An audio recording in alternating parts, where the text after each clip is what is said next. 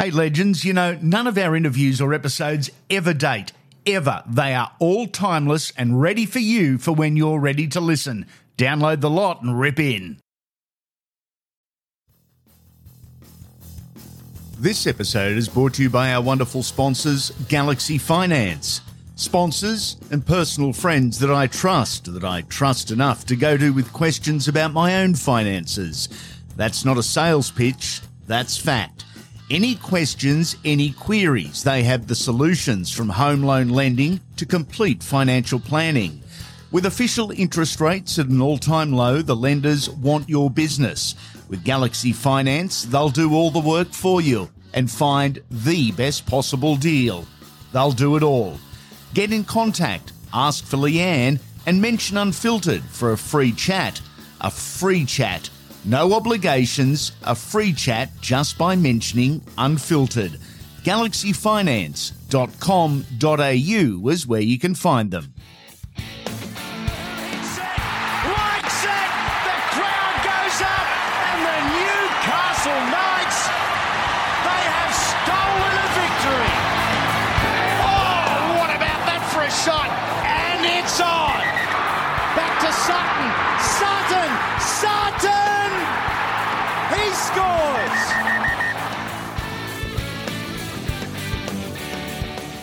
Joining us on a very social Christmas, the motley crew from Full Credit to the Boys, Sid Punt's former legend, two guys that just love the term staff writers.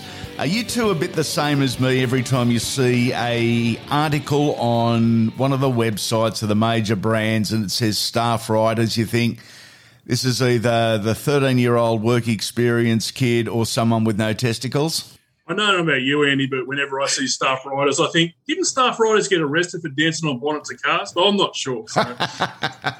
Staff writers / player managers, I think, write those articles. Exactly right. Hey, boys, how are we looking back at 2021? Another odd year, a year in Queensland for the best part for our wonderful game, but how are we looking back on the year? Well, let's start with some house rules here, Andy. Can we swear on this podcast? Absolutely, legend. Because I'm not sure whether we're allowed to swear on any podcast anymore because Brendan Smith fucked that for everyone because how many times did he say fuck? Was it 62? I mean, fuck that guy. He's an amateur for a start, but I just want to know where we stand. What's that? Should I be keeping a tally? 58 to go. Sid, keep them down. I'll write this down. We'll see how far we get.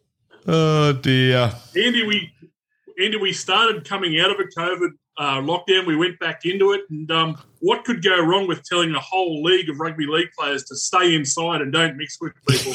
I mean, honestly, there was no recipe for disaster there. It seems so long ago. Cast your mind back to July this year, Andy, when we're all in lockdown. People couldn't leave their homes. Families were affected. People lost their jobs. It was a hell of a time. The Dragons decided during this period of social upheaval there'd never be a better time than to get on the cans and cook a chop on the barbie. But here we are. Problem was, from all reports down Shell Harbour Way, that the boys got a bit rowdy. The neighbours rang the boys in blue.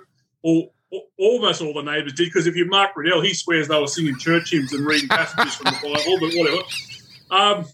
By the time a couple of the squad cars arrived, blokes in red and white polo shirts were fist-folding in every direction from all reports, jumping fences, carrying on. Poor old Jack DeBell, and he said he was just out walking his dog and somehow got dragged into this mess. Although later on we found out he was hiding under a bed. I mean, call me old-fashioned, Andy, but if there's a bloke you don't want hiding under your bed, it'd be Jack, wouldn't it? So rumour has it that Jack heard the cops arrived and went out the back door, which is a bit of a habit of Jack's, to be honest. Criminal mastermind, Corey Norman left his wallet behind. All I kept thinking when I heard he left his wallet behind, remember that scene in Pulp Fiction when the robbers in the cafe steal Samuel L. Jackson's wallet and he asks for it back and they say, which one is his? And he says it's the one with bad motherfucker on it. I had this vision of the cops walking up and finding a wallet on the barbecue out the back, and they picked it up and knew straight away it was Corey Norman's wallet because it just had, yeah, brah, all on it. But it went over both sides. So, oddly, after all this blew up, the NRL suspended the Dirty Dragons dozen. I think they were called them at once. Those staff writers definitely called them that at least once. they banned them after the barbecue. Although, to be fair to argue that sitting players out like Corey Norman only made the Dragons stronger. So I don't know how to draw them in that time. At the same time, we had Api Coruscant. He was also caught the ire of the COVID police when he entered the world of people smuggling. Oddly enough, he didn't go the traditional route of the people smugglers by throwing on 1,000 people into a fishing trawler and heading across the waters. He smuggled a very attractive blonde lady into Origin camp via an elevator. Now, mark my words here, Andy, there'll be blokes in Indonesia assessing Api's cunning strategy as we speak and asking why haven't they gone down the elevator route instead of sending dodgy boats over the Timor Sea. Poor old Api, he had it coming from all angles. Actually, he did have it coming from all angles from all reports. When you think about it, imagine being publicly shamed for breaching the COVID bubble and endangering the Origin series and maybe even the NRL. Yeah. It might have been the first time, I reckon, in the history of rugby league that a bloke asked the NRL to double his suspension just so he didn't have to go home. It was disgraceful behaviour from Api Coruscant, but he has apologised to everyone, boys. So I think one more year of punishment should be enough before all is forgiven and he starts his contract with the mighty West Tigers. Forget about all that. But he wasn't even the last one with poor behaviour. Like you say, when you put every rugby league player up in a hotel in Queensland, who would have thought anything could go wrong? Reece Walsh got himself into trouble at a nightclub on the Gold Coast with a bag of white powder. It was cocaine, boys. But I finally realised why Reece Walsh has such dreamy eyes. It's those big dilated pupils, I reckon. Well, like you say, he got caught with coke on the Gold Coast. I mean, it's hardly a story, is it? I mean, 19-year-old man caught with a bag of the devil's dandruff on Cavill Avenue on the Gold Coast. We've all been to schoolies, boys. I mean, Sid's been to the last 14. He knows what goes on up there. I just got back. How was it? Yeah, it's good. It's good. My only worry is people were talking Reece could go to jail if the cops went real hard on him. I'm not sure jail might be the best place for a bloke with the beautiful eyes of Reece. I mean, popularity's fine when you're in the running for the Dally M, but I don't know whether chasing best newcomer in Cell Block H is a prize I'd be having a crack at. But even after all of that, it still didn't stop them. We had Brandon Smith and Cameron Munster partying with a bag of white powder, but we don't know what that white powder was, boys. Just when they fronted the board, they said they were too drunk to know what it was. Any suggestions what it might be? I'm not sure. The Melbourne board seemed happy with that. Look over there, don't look over here. But now Brandon Smith has been hauled before the board for swearing too much on a podcast. That's the worst fucking crime out there. So you reckon no one knew what that white powder was, but Cassie from Colombia said it looked like headphones to her. We don't know. We weren't there. We don't know. Oh, dear. Another year of scandal in the National Rugby League. You wouldn't be dead for quids. We absolutely love it. What about coaches under the pump? They are the focus of everyone on Monday. If you have a big loss, your job security is just about minimal. You say that, but I can think of one bloke that doesn't seem to be under the pump despite his performances. And it's a performance of the year from this bloke, Kevy Walters. I mean, not his coaching, obviously. That was shithouse. But when the Broncos were 4 wins and 12 losses, Kevy came out with a dead-set straight face and asked the club for a contract extension.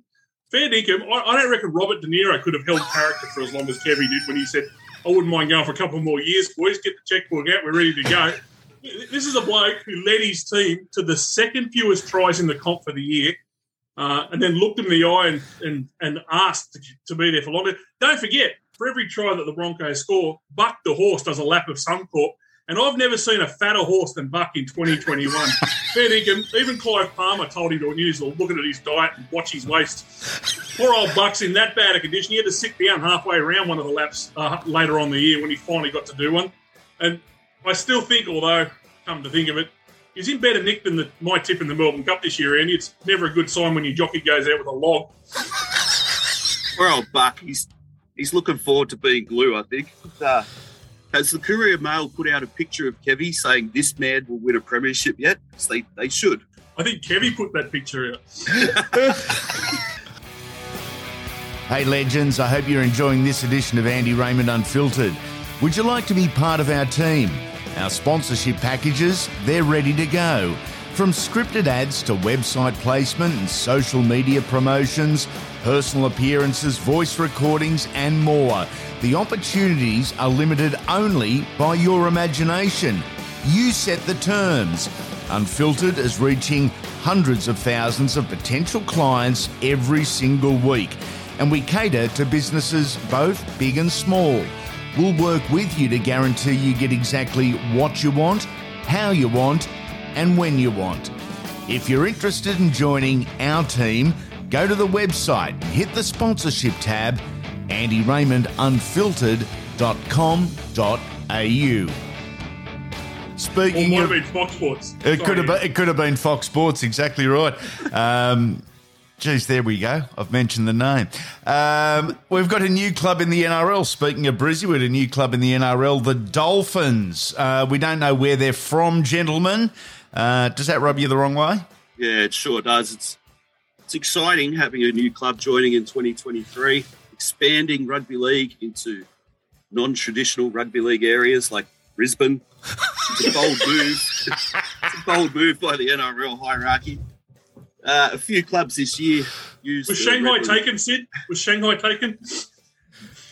Sure, it was an option. A few clubs used the Redcliffe Dolphins ground for games this season due to COVID. So everyone in Sydney got to know who the Redcliffe Dolphins were. So when they announced there's a new team called the Dolphins, everyone's like, oh, is that the Redcliffe Dolphins? No, we can't say. No.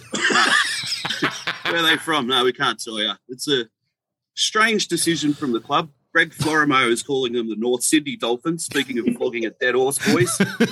But they should be called the player-manager Dolphins because they're the gift that keeps on giving for player managers. Every player's in talks with the Dolphins. No signings yet. The only team happy that the Dolphins are in the comp is probably St. George because they might get a win up. I've got two problems with the Dolphins, I've got to be honest. First of all, I'm not sure why they're playing Arsenal soccer jersey. I mean, that's an odd decision for mine. Yeah. Quite not the most catching of jerseys, I've got to be honest. But then, not sure naming an NRL team the Dolphins, that's not ideal, is it? I mean, we all know Dolphins get a bit rapey and, you know, the wrong signing and that could go real south real quick, I reckon. They're, of course, coming into the comp in 2023. I don't know about you two. I'm not liking players signing for clubs 18 months out. I just think it's a bad look for the game. Look, I get the business interests of the players. I get the security and all of that. But for the look of the game, it's a big no from me. What say you two? Well, I think before these current times, Andy, if a new club had came in and started poaching from the Broncos, no one would have complained. Yeah. I think if they poach from the Broncos, Redcliffe will complain. But let's talk about your mob, Andy. Para. I mean, they've got 13 players coming off contract all at the one time, and they've just suddenly realised that the players, or more specifically player managers, might have all the power right now. I mean, I haven't seen a club with a more baffling recruiting and retention decision since the Tigers had the Big Four all coming off contract all at once. Although, let's be honest, the Big Four were essentially Tedesco and 3 fringe first graders, as it turned out. But, I mean, Parramatta have already lost Mahoney, Papali, Niokore, and then they released a bizarre statement taking aim at disrespectful staff writers while vowing to pay their players fairly. I mean, the last time they won a comp was in 86, Andy, as I'm sure you know, and I don't know, there's a real 86 vibe at the Eels right now. When I say that, I mean it sounds like they're going to pay them 86 wages. So I'm not sure that that's the tactic I'd be running with. I don't know, Andy, is it starting to get a real Scott Fulton or Ben Anderson vibe down there at Parramatta? Is Brad Arthur watching blokes leave knowing that it ensures his young bloke might get a run each week? Oh, dear. It's not all bad news, obviously. I mean, they threw the kitchen sink at Clint Taurus Gutherson, only for him to come out and say he was never going to leave anyway. I mean, that must have been comforting to Parramatta fans, knowing they've thrown up some serious coin on a bloke that he reckons he wasn't going to go anywhere. I haven't seen blokes leaving a club so quick since Sid downed 4 cabbage rolls and 3 schooners at 2 years old and then started working the old backdoor bugle in the poker machine at the Mortvale RSL. I mean, he's talking about clearing a club. And some of those Eels have had the same expressions on their faces as the patrons of the Mortdale RSL that day too. Look, you weren't supposed to mention that incident at Mortdale RSL former, but look, it's not looking good for the Eels' premiership window. It's quite clearly been smashed, Andy. Yep. But the Eels have signed Mary McGregor as an assistant coach. The club announced that. Masterstroke. Yeah, the Parramatta Eels club announced that the same week that 13 of their players started looking at their options. Sid, I've got to ask, how did they get him? How did they get him? He was in demand. Apparently, Park's spaceman said $3,000, we're out. No, we can't compete with that sort of dollars. It's a good move from the club. Too good. Hey, boys, highlights of the year. What are you going to look back on fondly? Well, for me, boys, the best story of the year was the mighty Penny Panthers taking out the premiership. As a West Tigers fan, I could not be happier for Ivan Judas Cleary. I felt so happy for him. The way he built up the Tigers, it was no surprise to me that he would have success at the Panthers. And after that famous victory, the Panthers players then went on to party for weeks, celebrating Gus Gould's achievements. People wanted to bag the players, boys, for their partying ways, but I won't hear it. Sure, they broke the trophy, but no one cares about the history of the game anymore. No one even knew that Norm Proven and Richard Simmons are on the trophy until Tyrone May's girlfriend broke it. So let's all move on and just celebrate a fantastic victory from Judas Cleary and the boys at the foot of the mountains. Well, my highlight of the year actually mentions one of the boys from Penrith and great Gus Goulding, as you said there, Sid. I mean, when the Dogs signed the inside-out Ugg boot, Kickow, and then took a photo of him for reasons best known to themselves. I mean, they've got 12 months to crack out the photos. It was a mystery, wasn't it? It was very strange. The highlight for me was how slim Gus looked in that photo, Sid. I mean, it must have been 13 or 14 photos until he was happy with the lighting. He dropped 10 kilos in that shot. I'd like to see the 13 other photos they took first up because he has got he's got the Michelin tire around his guts, let's be honest. But, that's my highlight. I'm loving seeing Kickow, the inside-out Ugg boot, in a Bulldogs jersey, playing for the Penrith Panthers. Oh, it's an exciting time to be alive. Boys, can we get through an off-season without any more dramas before kickoff 2022? What are we looking at? Over or under 4 scandals? Are you talking about just this podcast when you put it out tomorrow, or are you talking about... Yeah, it's got to be over 4. We've got to do 30 episodes next year. Yeah. We love an off-season scandal. I tell you, Andy, NRL's 2 things. It's a forgiving game and it's a giving game. Oh. We forgive those sins of many, but, geez, I tell you what, we take the piss out of the ones that do give us the sins because without all those sinners, it's a pretty bland old podcast. Full credit to the boys. I'll give you the red hot tip. Sid Punce and former legend. They are from Full Credit to the Boys podcast, as you have just witnessed. Absolutely hilarious. Check them out. Gentlemen, Merry Christmas. I hope Santa's good, and I look forward to catching up again in 2022. Brother, thank you for coming on our podcast. Thank you to all your listeners. I'm pretty sure we'd have a fair crossover of listeners. Have a good Christmas yourself. May everyone stay safe. And let's look forward to the first scandal in 2022 and maybe move forward with many more after that. I couldn't agree more. Thanks for having us, Andy. I think this went pretty well. We should probably pitch this to Triple M, the Andy, Sid and Former show. Yeah. I heard there's some gaps over there. They're looking for more footy content and dick jokes. So make it happen, Andy. Yep, okay. I wouldn't mind a third of the Moot Man's wage if you can organise it. That was... Thanks, legends. Yeah. There you have it, another Andy Raymond Unfiltered podcast. What a year 2021 has been. The unique thing about this podcast is that you can listen to any episode any time and it'll make sense. Nothing is time critical, meaning the episodes don't date, ever. They're ready for you for when you're ready to listen.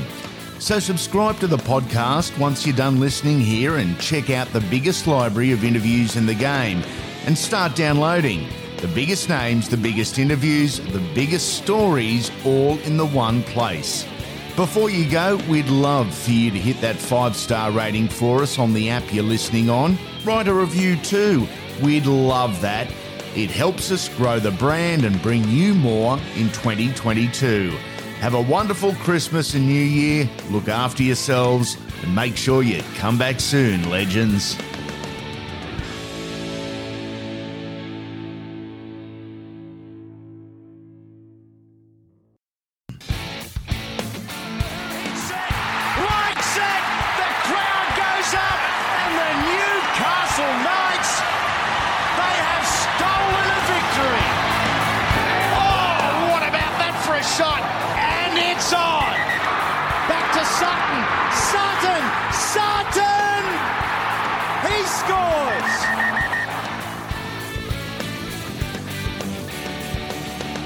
The legend of the NRL roast has joined us. No such thing as a quiet day in rugby league. Once again, that is ringing true.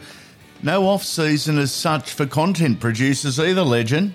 Andy, mate, you call me a legend. I'm joined by you, the legend. So, mate, thanks very much for having me on. And you're right, this NRL never sleeps. It just continues on. The train keeps rolling, even in the middle of an Ashes test where, there's something going on in football. It is amazing that it just seems to get busier in the off season every single season. I get worried. I'm like, the end of the season, I get anxious that there's not going to be enough content or, there's not going to be enough stories or anything like that. But, mate, it just keeps delivering. There's always something. Is rugby league in a better place now than what it was 12 months ago? Have we been progressive for another season? In which way? In like a social sense or just the game overall? The game itself to start with, and then we'll go to the socials, yeah. So, look, I don't delve too much into the whole politics and all that, but personally, like watching the product that we have and seeing what the fans say, I don't think we are, to be honest. I myself find, looking at the game going, this isn't the game that, even 5 years ago. I know we evolve. I know we change all the time, and it's good to do that. But I sort of look at myself going, is this the way we want to go? Is this where we want to go? And that's the sense that I get from the fans in the comment section of my posts and things like that. But, you've got to give it time. It's 1 year in of a lot of new rules and things. So I don't know, maybe ask me in another 12 months and I might have a different answer. But for now, I don't know, I'm a bit hesitant to say I'm thinking the game's going in a good direction. From a social perspective, is it healthier? Yeah, absolutely. The players are way more involved than ever. Yeah. They've got a lot bigger voice than they ever have. So, we've got the characters in the game that we see all the time. Guys like the Cheese, Munster, Dylan Brown, like guys that are using social for good. They're engaging with the fans. Where 5 years ago that they weren't. There wasn't much. It was more promotion of things. They didn't have a voice. So I think social, they interact with so many fans' posts and other player media and things like that. So social wise, absolutely. Let's go with your socials, which I absolutely love. What topic generates the most interest? When they play up in the off season, always generates a bit of chat. Is it scandal? Is it? Sorry, is it scandal? Is it? Yeah. Look, curiosity. People want to know what the players are doing off the field, and when something happens, they love to have a voice, whether it's good or bad. Yeah. And I don't think can't really shut down the fans' voices. They deserve an opinion. And unfortunately, the scandals generate a bigger opinion than most.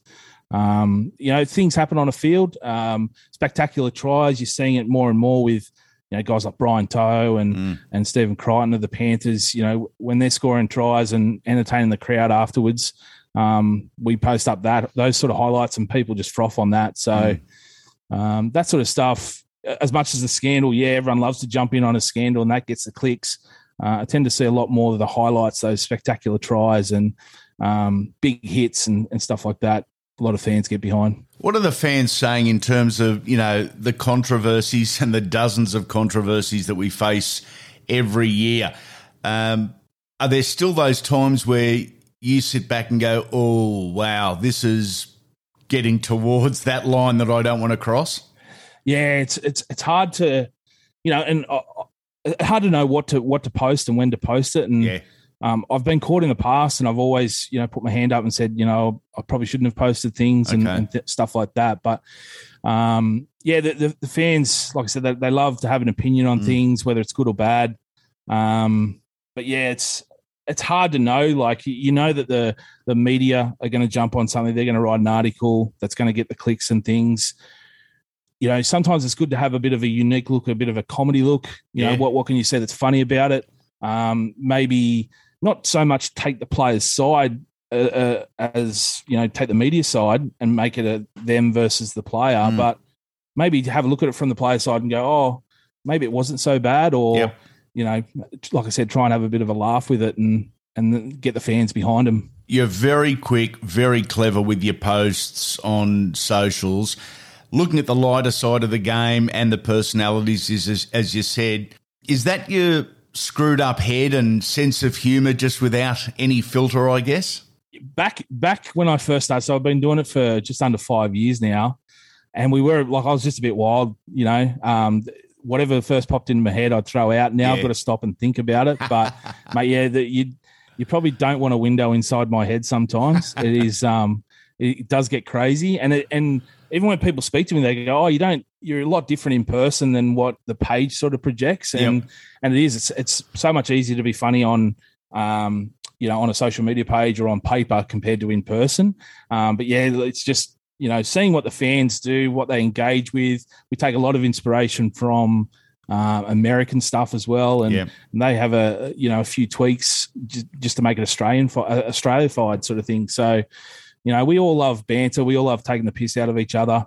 And, if you can do that via social, it creates a bit of a, good environment. The punters love your content. What about the players? Yeah, mate, look, the players get behind it as long as it's good in good nature. Yep. And sometimes the players don't as well. Like, I've had a couple that block me and send me a message, telling me to pull my head in and things like that. And I'm like, cool, you've just taken it the wrong way. That's fine. I'm not going to hold it against you. And I'll obviously look at it and go, okay, I'll try and be better.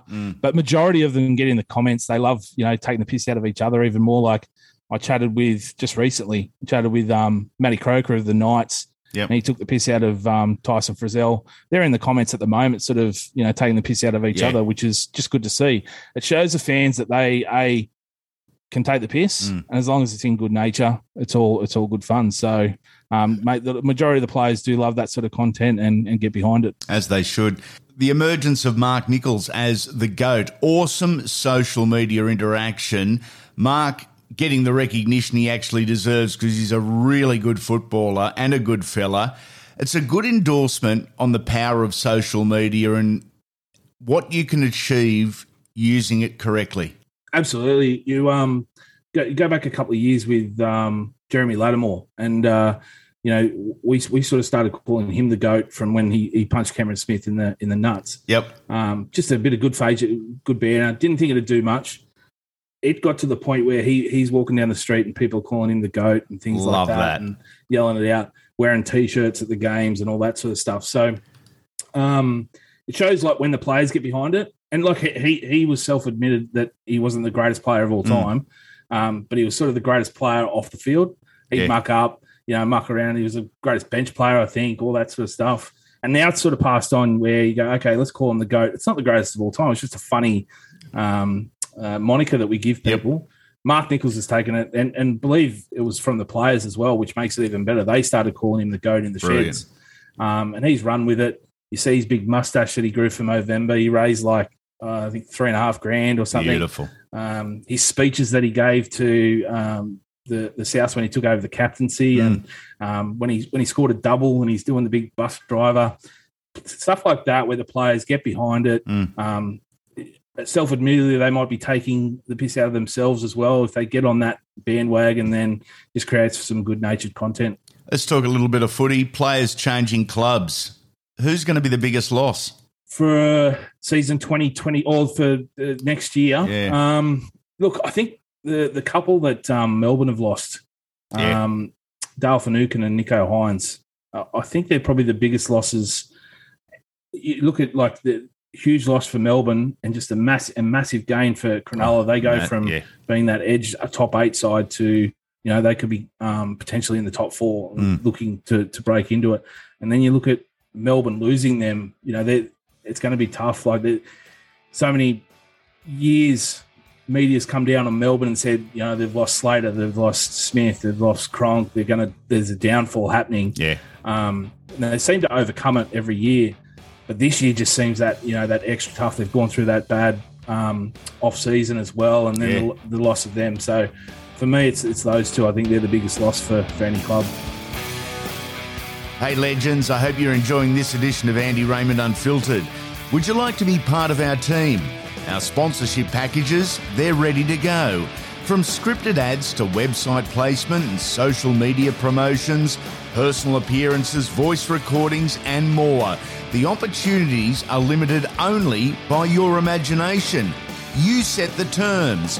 Unfiltered is reaching hundreds of thousands of potential clients every single week, and we cater to businesses both big and small. We'll work with you to guarantee you get exactly what you want, how you want, and when you want. If you're interested in joining our team, go to the website and hit the sponsorship tab, andyraymondunfiltered.com.au. Dale, here's my man crush following on from Les Davidson, Adrian Morley and Greg Bird. I do think he's the difference for the Sharks moving forward, on and off the field, a natural leader and the type of guy that it doesn't matter what social post you read, the fans just love him. They respect him as the bloke that goes out there and tries to hurt people every game. I've seen so many, like, he's one of the hardest hitters. Yeah. But he seems like just the nicest bloke off the field too. But yeah, in social, I don't think I've ever seen a bad word said about him. I might be wrong. There might be plenty, but for me, I haven't seen it.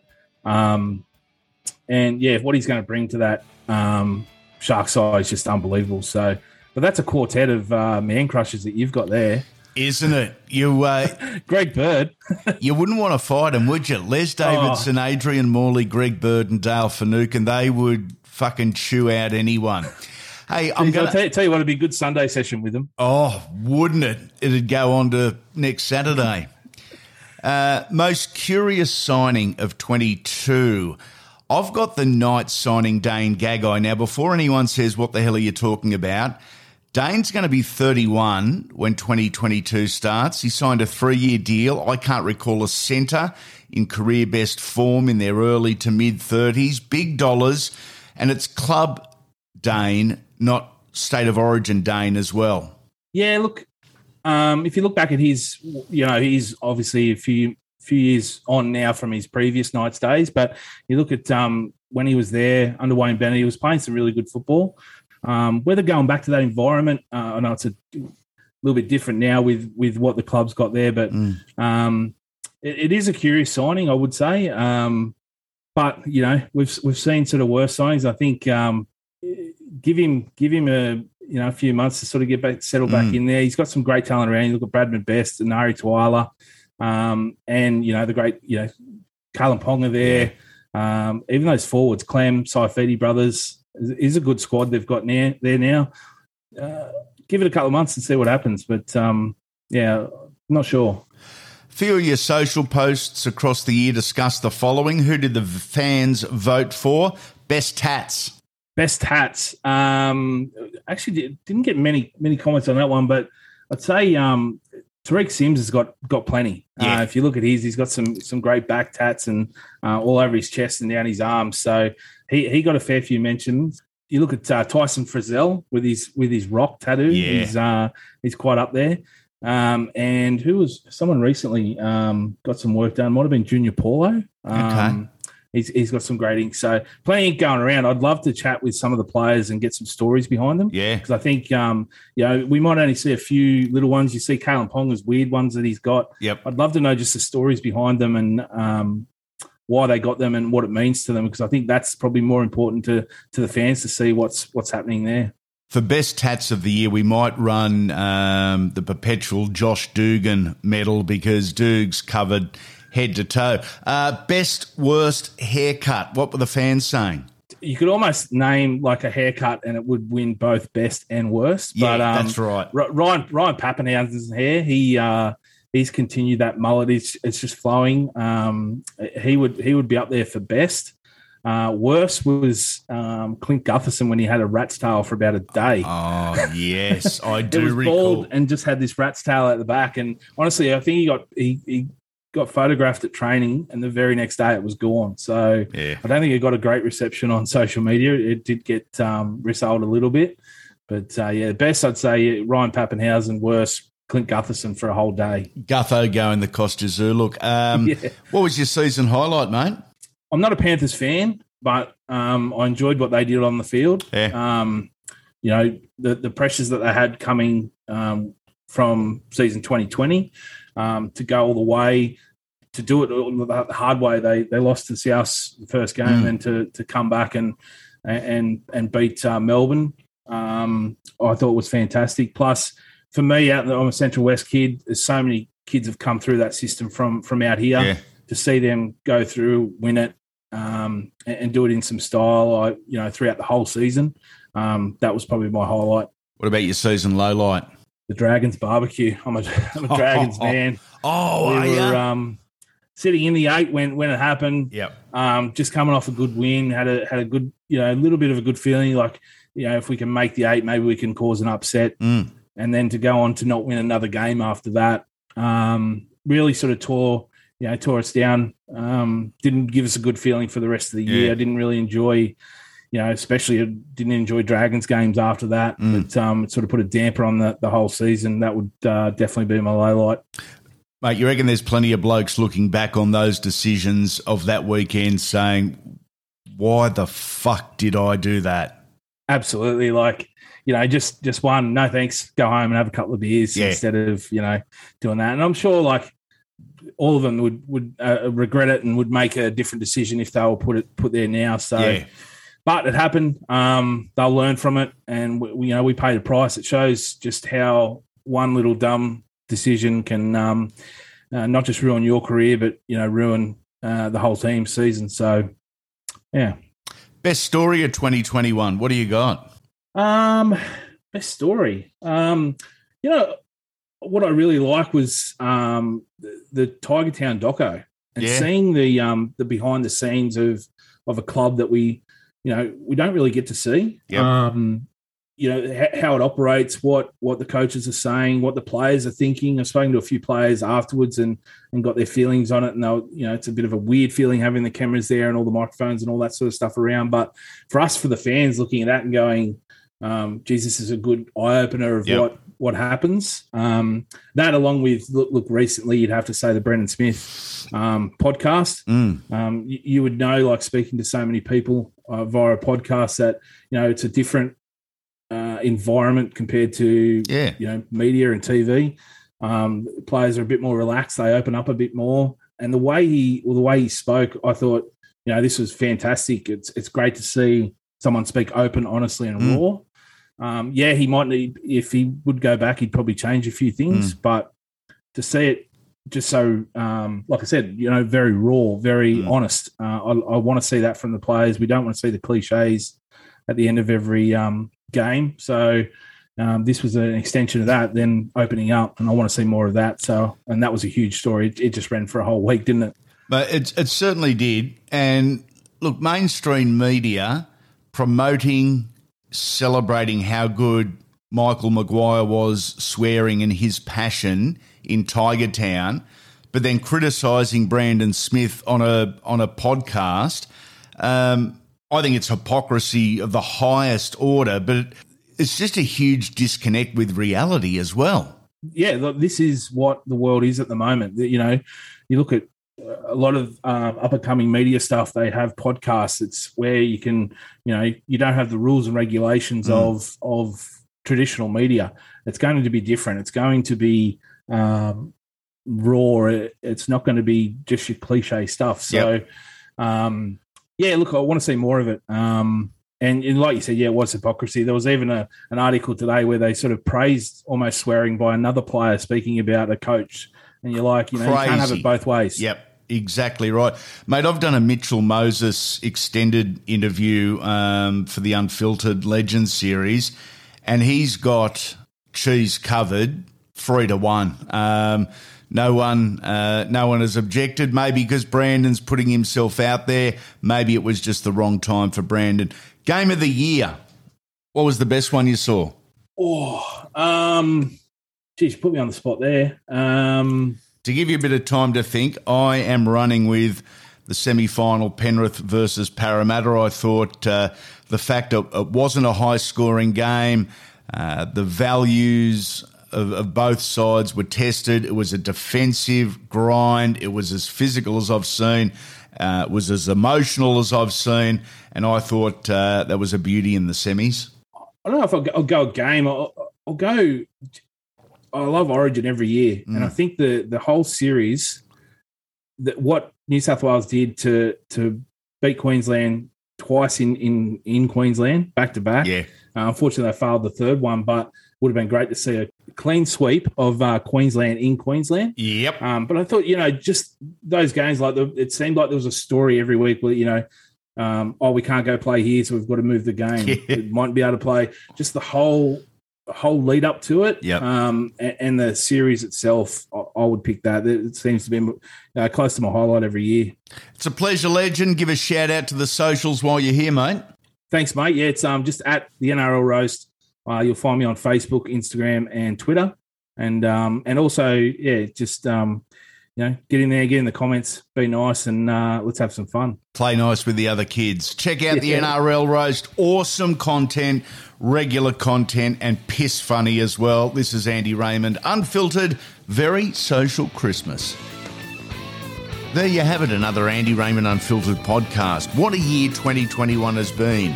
The unique thing about this podcast is that you can listen to any episode anytime and it'll make sense. Nothing is time critical, meaning the episodes don't date, ever. They're ready for you for when you're ready to listen. So subscribe to the podcast once you're done listening here and check out the biggest library of interviews in the game and start downloading.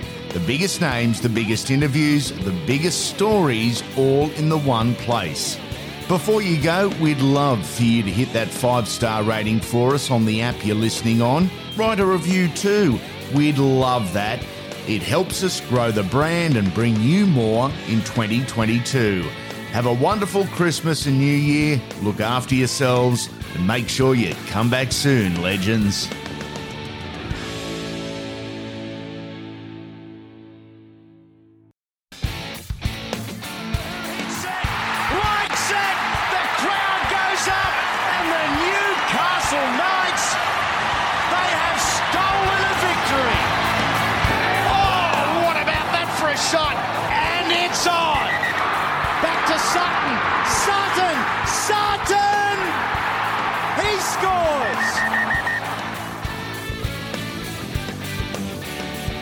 This is a very social Christmas 2021. The year in review could also potentially, I guess, be termed the loosest review in rugby league history because I've got no idea where we're going or how we're getting there. The legends involved are in control of this. I'm done being the crash test dummy for stupidity.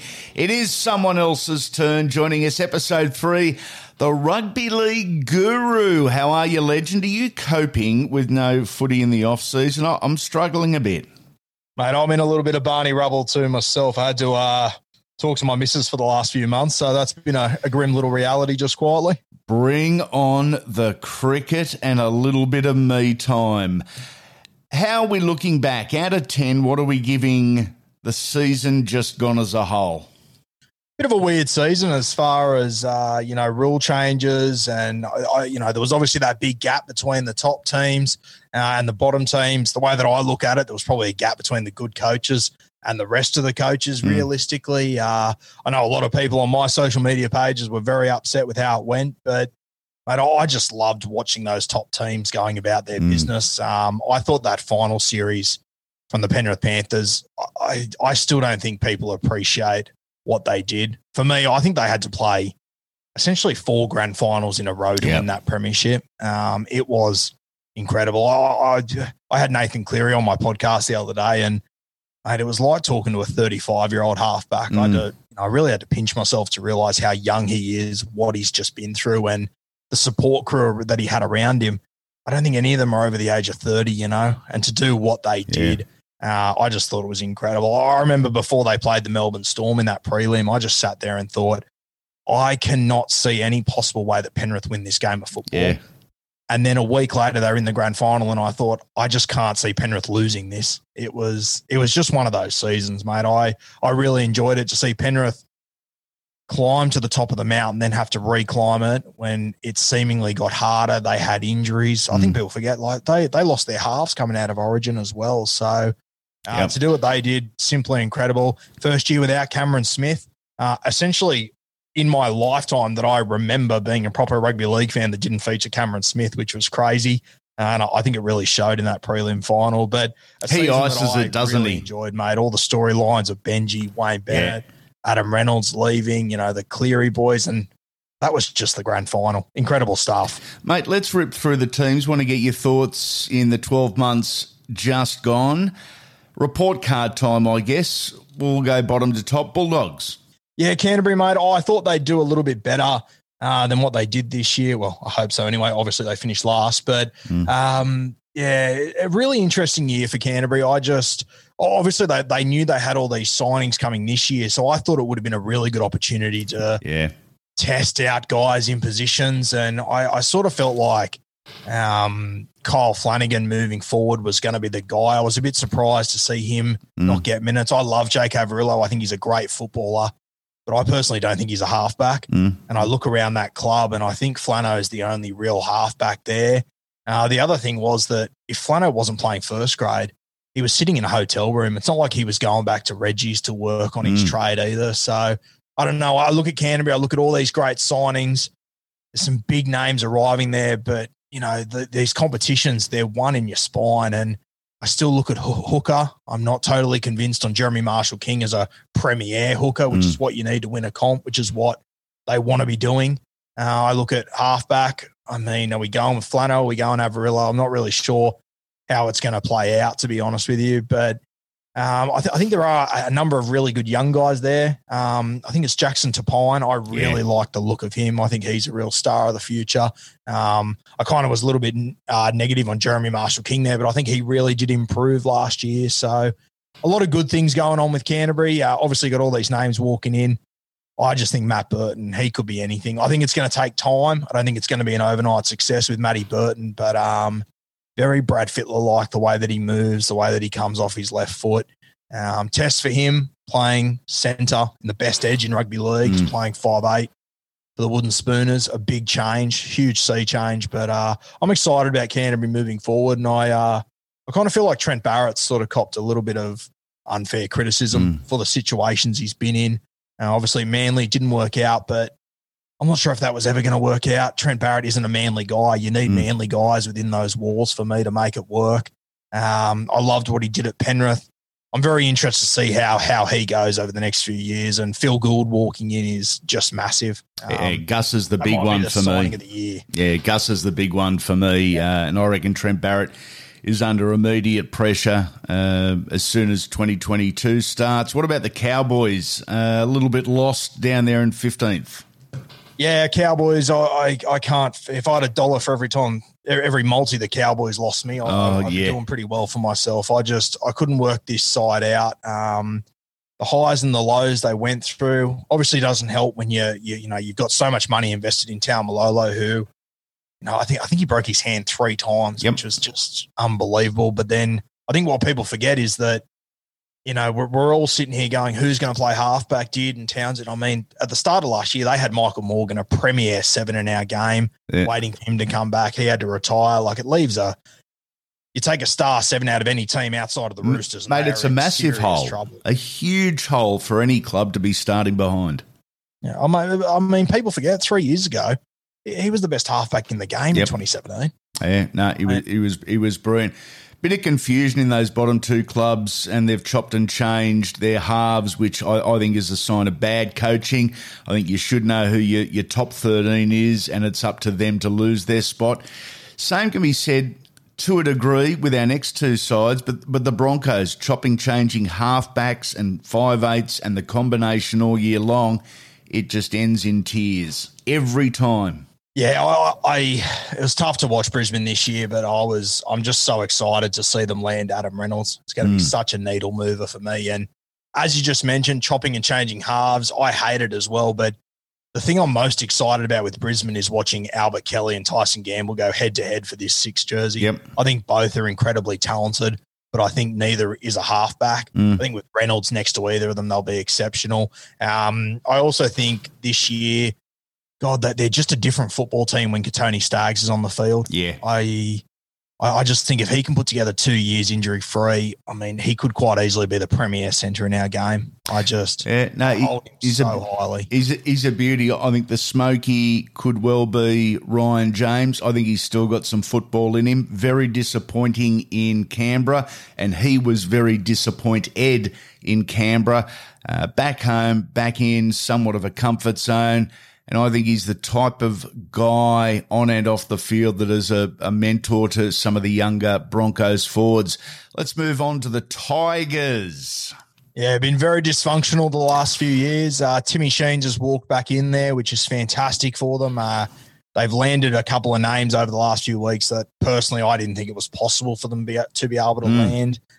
Jackson Hastings walking back in there as well. I think Jacko is going to be really good for them. I had him on my podcast a couple of weeks ago, and I'm very impressed with the guy that he is. I think people are still a little bit negative on Jackson Hastings because of the guy that he was, but there's been a lot of change there, so I'm really excited for him. Obviously, Luke Brooks still there at halfback. For me, I would love to see a change there for Luke Brooks and for the Tigers. I just think Brooksy's got so much more to offer, but I'm just not sure if that marriage between them is working realistically. Not all divorces are bad, and I think Brooksy in a different system. Like, I'd love to see him land at the Sharks maybe. I think that'd be unreal for him. Adam Dewey, he went to another level last year. Stefano, I think he's played 25 games, and I think he's the best forward at the club. I'm so excited about him moving forward. Dane Laurie as well. As much as it was a disappointing year, good God, there are a lot of positives to take out of the Tigers season as well moving forward. So another coach that's going to be under big pressure, I think. But he's got the cattle there now to be able to do something. Probably more so 2023, but I think he's got enough there in that squad now to be able to give it a bit of a shake. Brooks, Hastings, Adam Dewey, one of them is going to miss out. A curious signing, Hastings, for me. Let's go to the Warriors 12th. There's guys that are going to have played almost 3 years of football for the Warriors that have never played a home game in New Zealand. When you put that into perspective, yeah, they underachieved, I guess, in 2021, but hard to fault them. You almost feel like you're kicking them while they're down. Mate, I've never associated the word like being resilient with the Warriors, but over the last few years, as much as the ladder hasn't shown they've achieved, I just think that the ticker they've shown over the last 3 years has been unreal. I love what the Warriors have done. A couple of games there where there was one game, I think it was against Canberra, where I think they ended up with 14 players, and they just kept, or maybe it was the Tigers, but it's just like if you could take the attitude that team has now and put it in that early, 2000s Warriors, they'd be unbeatable. Like, I'm really excited about the Warriors. I love SJ returning. He's obviously a different footballer than when he left. So very, very excited about that. A lot of young guys there, Josh Curran, Sirinen, just so many guys to be excited about. Reece Walsh, Rocco Berry.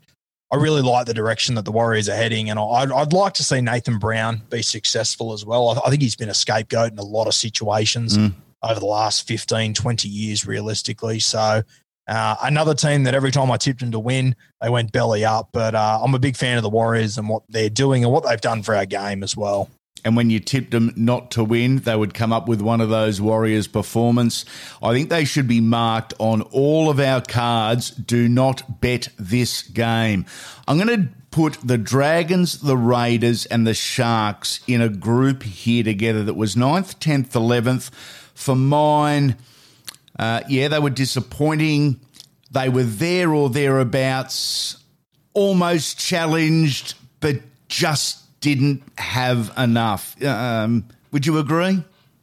Yeah, I would. I'll be honest with you. I remember watching that Charity Shield last year, and Latrell Mitchell was running around holding the ball like a tennis ball, giving it to the Dragons. And I thought, Christ, they'll do well to finish 16th this year. And, Yeah. mate, I got to tell you, if it wasn't for that barbecue, I don't know if they don't play finals footy. They were unreal up until that point. Barbecue gate hit and it all went to shit. But I remember talking to, and you probably have a bit of experience with him, but I remember talking to Jarrell Yao at the start of the year, and he mentioned how good Hook is at getting the very best out of blokes. And I sort of, as a fan, not meeting him, not knowing anything about him, sort of went, geez, surely he can't get much out of this squad. And I thought they were great, mate. I thought they were really impressive until the barbecue thing, which is probably a reflection of deeper things at the Dragons. But I'm very hesitant to write them off based on what they did last year until the barbecue hit. The Canberra Raiders, mate, I had them making the grand final at the start of the year. I think they were the biggest underperformers in rugby league. To think that they were in a grand final, a prelim final, and then threw up what they did last year with seemingly a very similar squad. Yeah. It was a very strange year. They're another team, the Canberra Raiders. I watch them every week and I go, this is the week they'll click. Yeah. This is the week it'll turn around, and just never happened. But if they're a top 4 team next year, based on the squad, I wouldn't be surprised. But based on how they performed last year, they're a very strange team, Canberra. They could finish 16th or 1st, and I got to tell you, I don't know if I'd be shocked either way. Yeah. Was Barbecue Gate the story of the year? It has to be right up there. Yeah. And if it wasn't the story of the year, it was the stories that came off that. Yes. Blokes hiding in rugs, under beds. How good was that? I don't care what's true. It was just great to listen to. Yeah, exactly right. Jack de Belin under the bed. That is gold. That is absolute fucking gold, actually. I heard there was a Josh Maguire rug. He wrapped himself in a rug. And in my head, I'm picturing how big a fucking rug has to be for Big Moose to fit in it. Whether it's true or not, I don't care. It was just sensational to hear those stories. And then you've got Corey Norman hurdling fences down the street.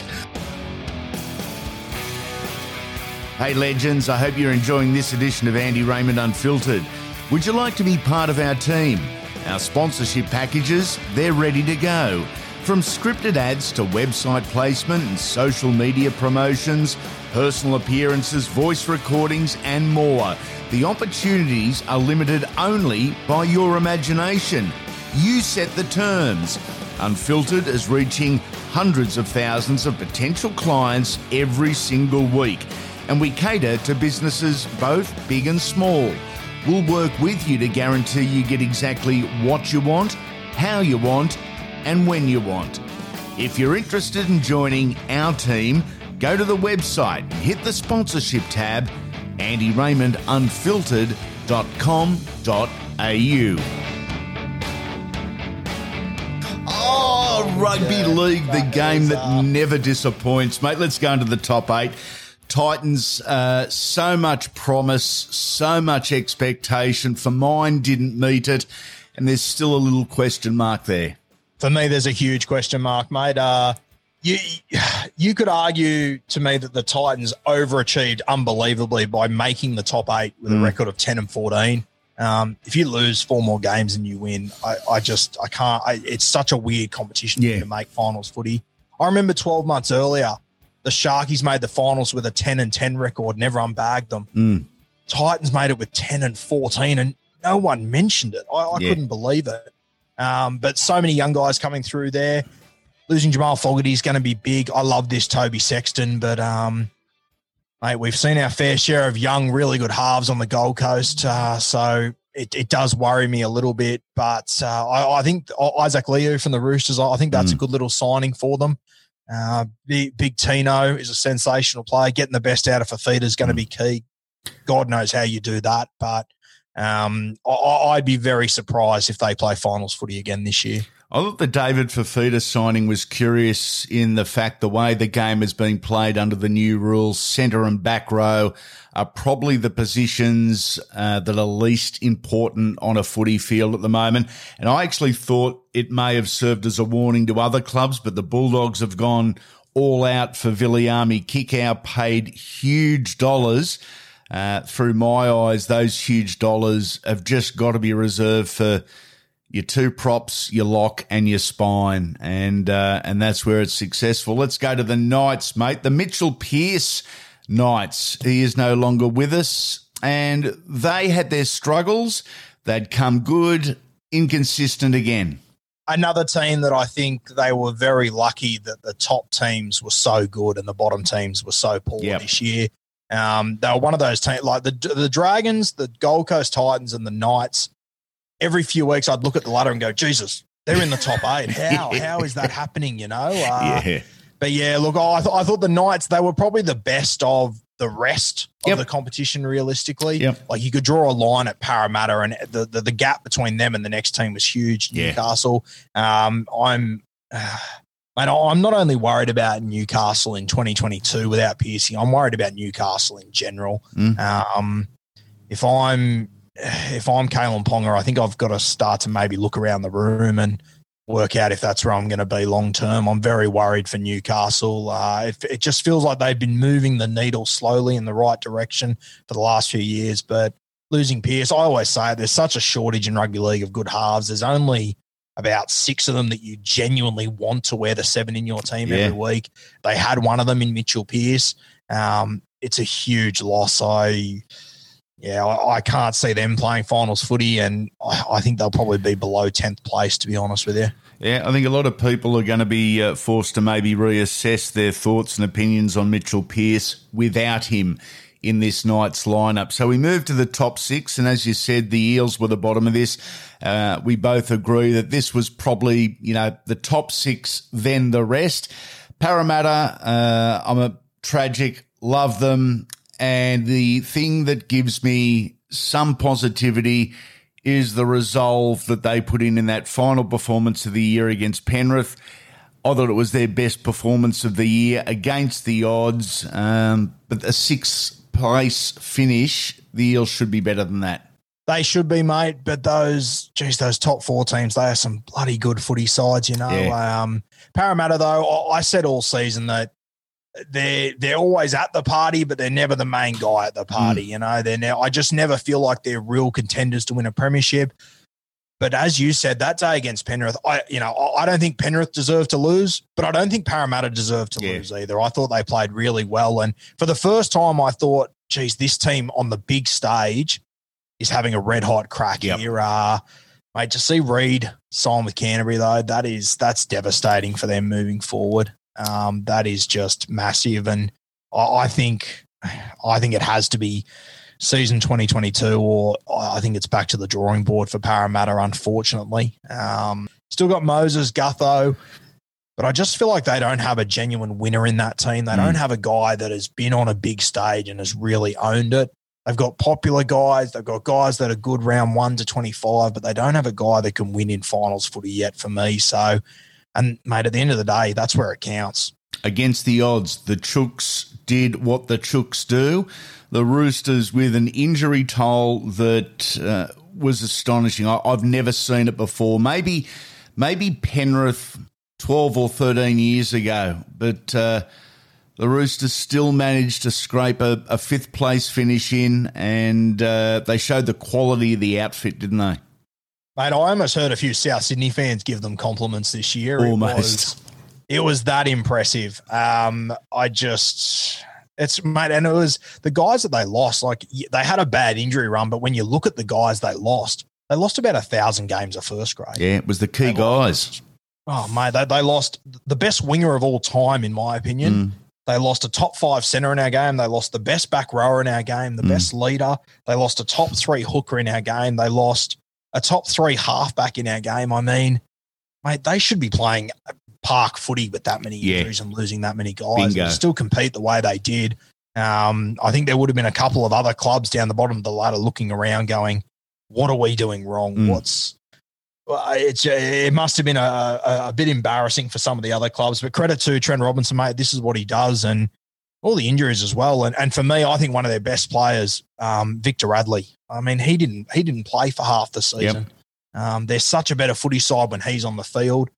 And you've just got to think that it lays a platform for the next few years for the Chooks. I think the biggest thing is what James Tedesco added to his game this year, the way that he was jumping into first receiver and he's just become a more complete footballer, which is a serious worry for the rest of this competition. At the start of last season, Des Hasler was under immense pressure after a series of losses. There was no Tom Trbojevic after Harrygate, the Corso Gate, which was another cracking story for 2021. And Tom had the year to remember, pushed the Eagles into the top 4. Does Tom's form give us a false sense of reality of where the Seagulls are actually at? I think so, mate. I just, I remember watching the early 2000s when the Roosters had that star-studded team. You'd take Freddie out and they would completely go to shit. Yeah. I remember Newcastle used to do the same thing without Joey. But I think Tommy Turbo, the gap between the team with him, without him, is just, it's even bigger. And I mean, that Manly side, it's not like he's the only guy on the field. There are some damn handy footballers in that team, but they're so different without him. And once again, I love the Trbojevic's, and they are still young. They've got a heap of rugby league in front of them, but, they still haven't managed to, I think they've won one finals game from 5 or so. So he's got to be able to take his game to that next level along with his brother.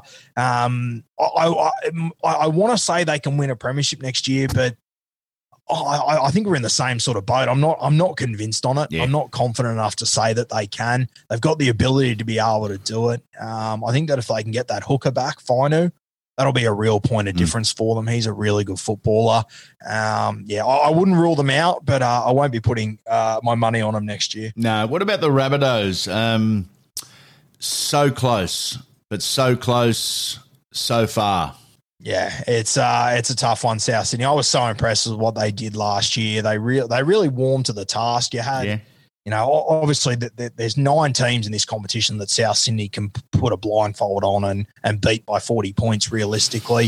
I think every time they played, like the first time they played Penrith, I think they got beat by 50. Yep. Then they got beat by 24. Then they got beat by 2 when they were a conversion or a field goal or a non-intercept away from beating them. It just had Wayne Bennett written all over it. He's just the king of tapering for the right end of the season. South Sydney, though, I wouldn't be surprised if in a year's time we're looking back at Adam Reynolds at the Rabbitohs and going, he was the most underrated player in the competition, and it wasn't close. Cody Walker had an unbelievable season, but you sit back, you watch those highlights. Who does Cody Walker get the ball off every single time in great space? I also think, you look back to that grand final. I think the thing that wins it for Penrith is the kicking game. And I think Adam Reynolds has, if not the best kicking game, the second best kicking game in rugby league. South Sydney are really, really going to miss that. So also losing Wayne is massive as well. It's going to be an interesting time in South Sydney. I still think they've got enough talent to beat up on the bottom teams, but I don't think they can contend for a premiership. I'm just about ready to lock them into about 6th or 5th place. Yeah, mirror moments. No Pearce, Adam Reynolds changing. It affects all 3 clubs in very different ways. The Panthers, premiers, but second place on the ladder. We sort of touched on them earlier. Very impressive with what they did, how they did it. It wasn't without scandal. It wasn't without misdemeanor. But it's a young group of kids just enjoying their footy, and the results are showing. Mate, have you? I was thinking about it the other day. Have you ever seen a group handle scandal better? Yeah. It's like it's not happening. It just it didn't seem to faze them in any way, shape, or form. And mate, I remember after the 2020 grand final sitting there going, they're going to lose James Tarman and Josh Mansell. They're the only 2 proper experienced guys. I feel like they lost that grand final because of a lack of experience. And then somehow in a year's time, it was incredible. I think it's one of the most impressive premierships I've seen when you put it all together. The situation they were in, the trouble off the field, the guys they lost, the young guys in their halves, it's incredible. And as much as everyone says, you want to win with local juniors, mate, doing it with local juniors is so hard. The Penrith Panthers made it look easy, but it is near impossible to be able to do. Very, very excited for them moving forward. They've locked in their key pieces, Isaiah Yeo, James Fisher-Harris and Cleary. They're going to be competitive for a long time here. The Storm without Cameron Smith, and for over a decade we've said, no, they've lost Greg Inglis, they're no good. This is the year they fail. They lost Billy Slater, they lost Cooper Cronk, they lost Cameron Smith. they're still there as the minor premiers. A successful year for the Storm, but an unsuccessful year for the Storm because they didn't get to the grand final despite being minor premiers. Mate, at no point this season did I think the Melbourne Storm weren't going to win the premiership. Yep, I'm the same. I couldn't see any other team toppling them on the big stage, and they didn't even make it to the big stage. They got done the week before. Obviously, that game, they lost Christian Welch, they lost Brandon Smith. It's a big loss for any footy side, but, I mean, that's rugby league, and normally the Melbourne Storm, they just find a way to overcome. It was a game where I was sort of just waiting for Cameron Munster to have his moment. And it just never came. And he was given the Melbourne Storm had so many opportunities in that game. Penrith didn't play a perfect game. They defended perfectly, but they didn't play a perfect game of football. They gave so many opportunities to Melbourne and they just weren't able to take it. I remember the week of that game listening to Cooper Cronk talk to Matty Johns, and Matt Johns said to him, occasionally Melbourne, they look so good, but then they just have games in finals where they just shit the bed. What do you put that down to? And he had no explanation for why it happened sometimes. I think he went back to when the Warriors beat them that night in 2011, I think it was. And he just said, mate, we just went home and stared at the ceiling. We couldn't work out what had happened there. And I think it was a similar situation. It's very interesting times in Melbourne, mate. I'm not going to be the one to say it's falling apart because I'm not that stupid. The last decade has taught me not to go there, but very, very interesting off-season for them with a couple of guys leaving, a couple of guys in trouble, a couple of guys not getting vaccinated. There's going to be a lot of changes next year. It's going to be interesting. Yeah, there is going to be a lot of changes. Mate, thoughts on the Dolphins? They've been confirmed. I'm scratching my head they're not using a geographical location in their title. I don't get it. Am I wrong here? No, I agree with you, mate. I think it's a very strange way to go about things. I personally think they've kind of shit the bed at every corner apart from Wayne Bennett and Peter O'Sullivan. Yeah. Having those two guys in the building, I know they're going to be okay. Not having a location rattles me a little bit. I just don't.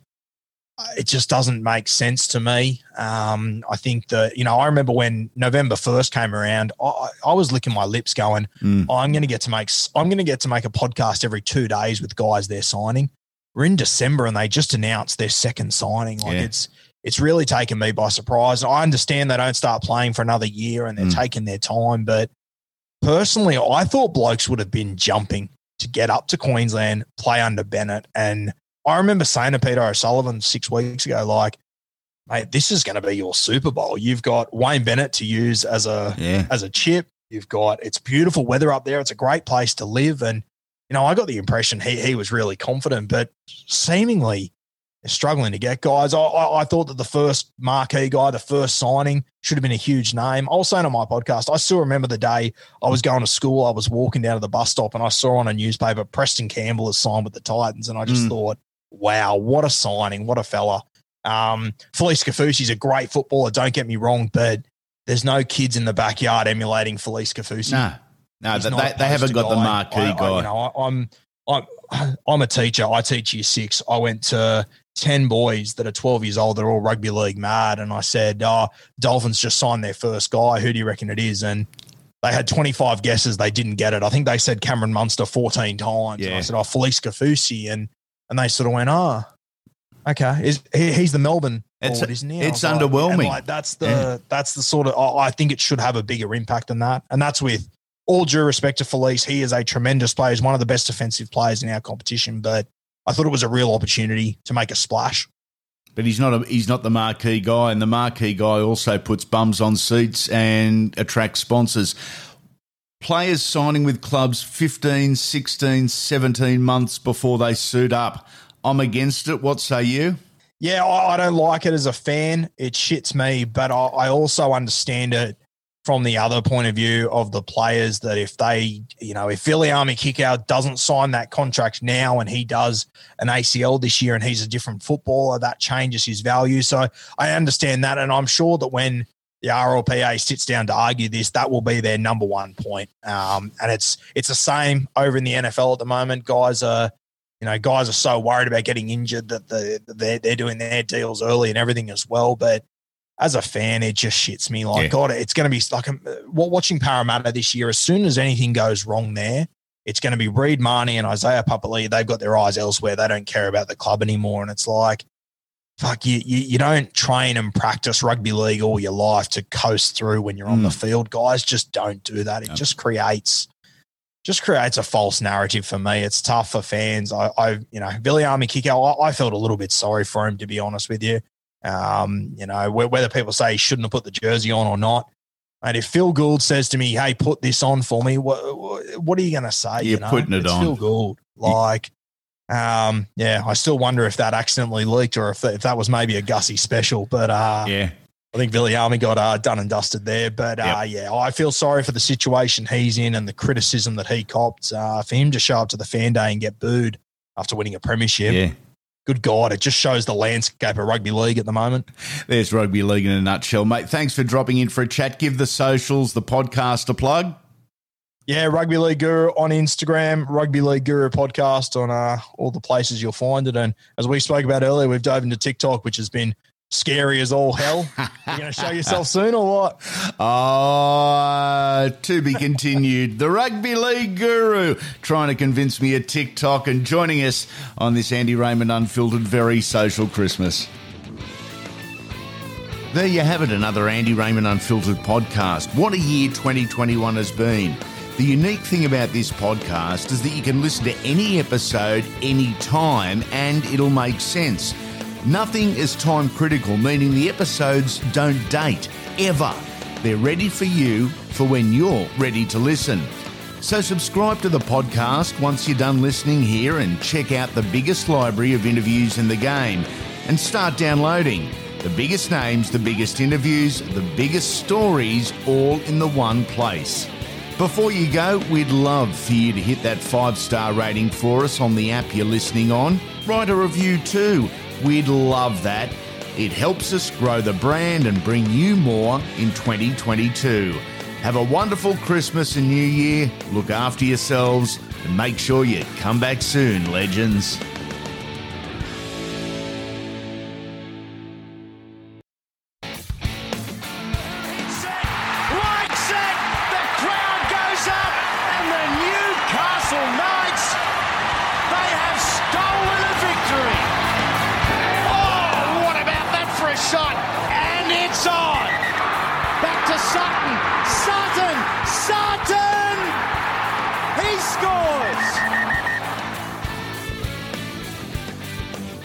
Joining us all, an unfiltered virgin. Wonderful to break your cherry with us, Justin Horo, The Scope. How are you, legend? How's the off-season treating you?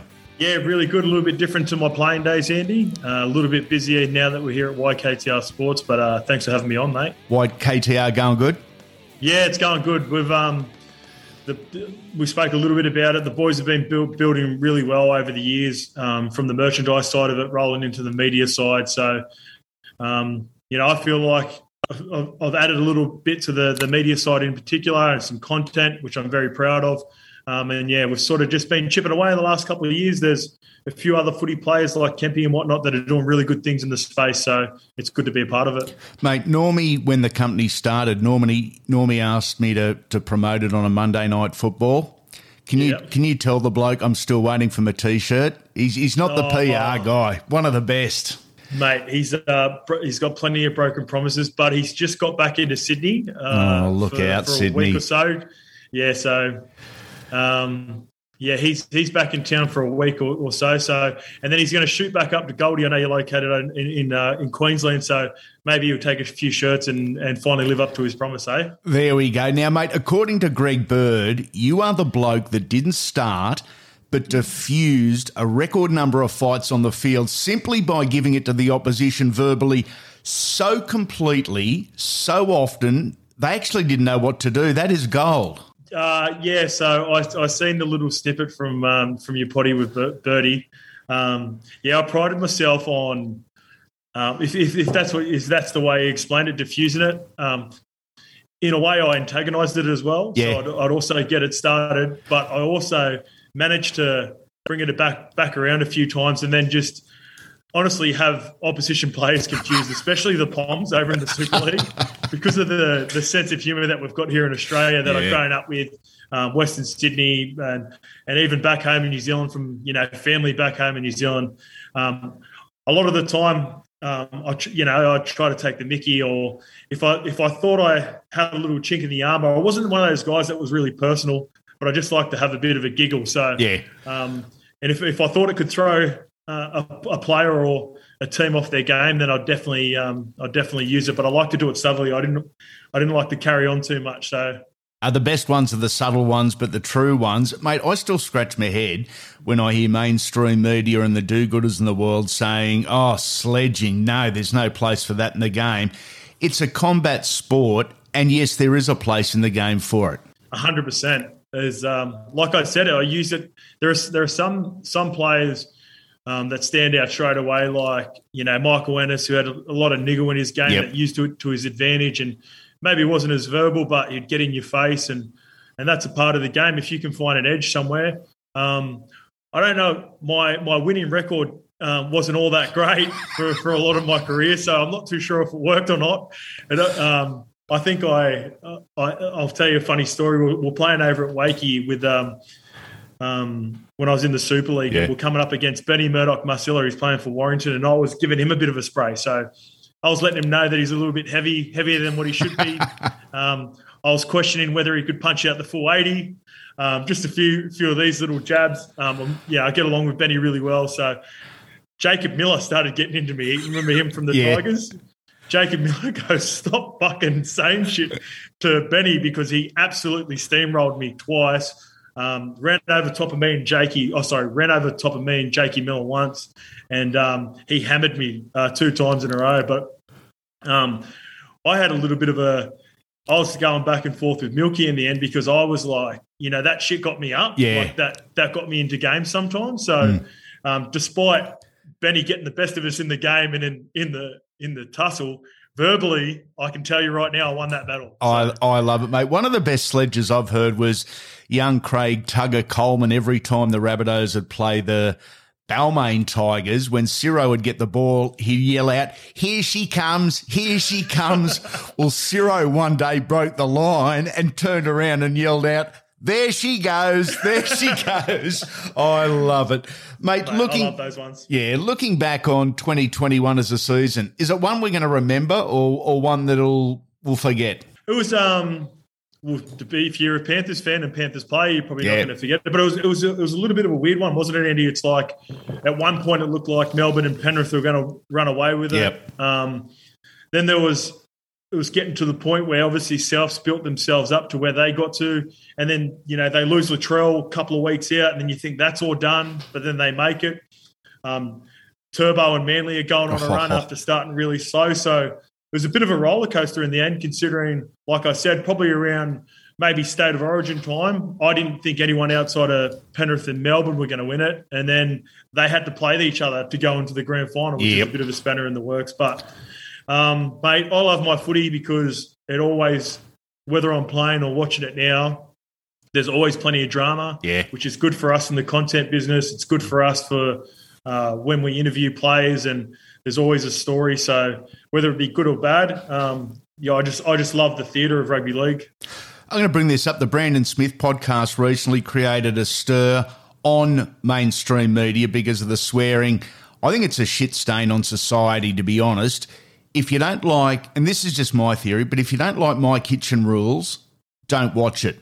If you don't like steak, don't eat it. If you don't like swearing, don't listen to it. But why complain afterwards? I just don't get it.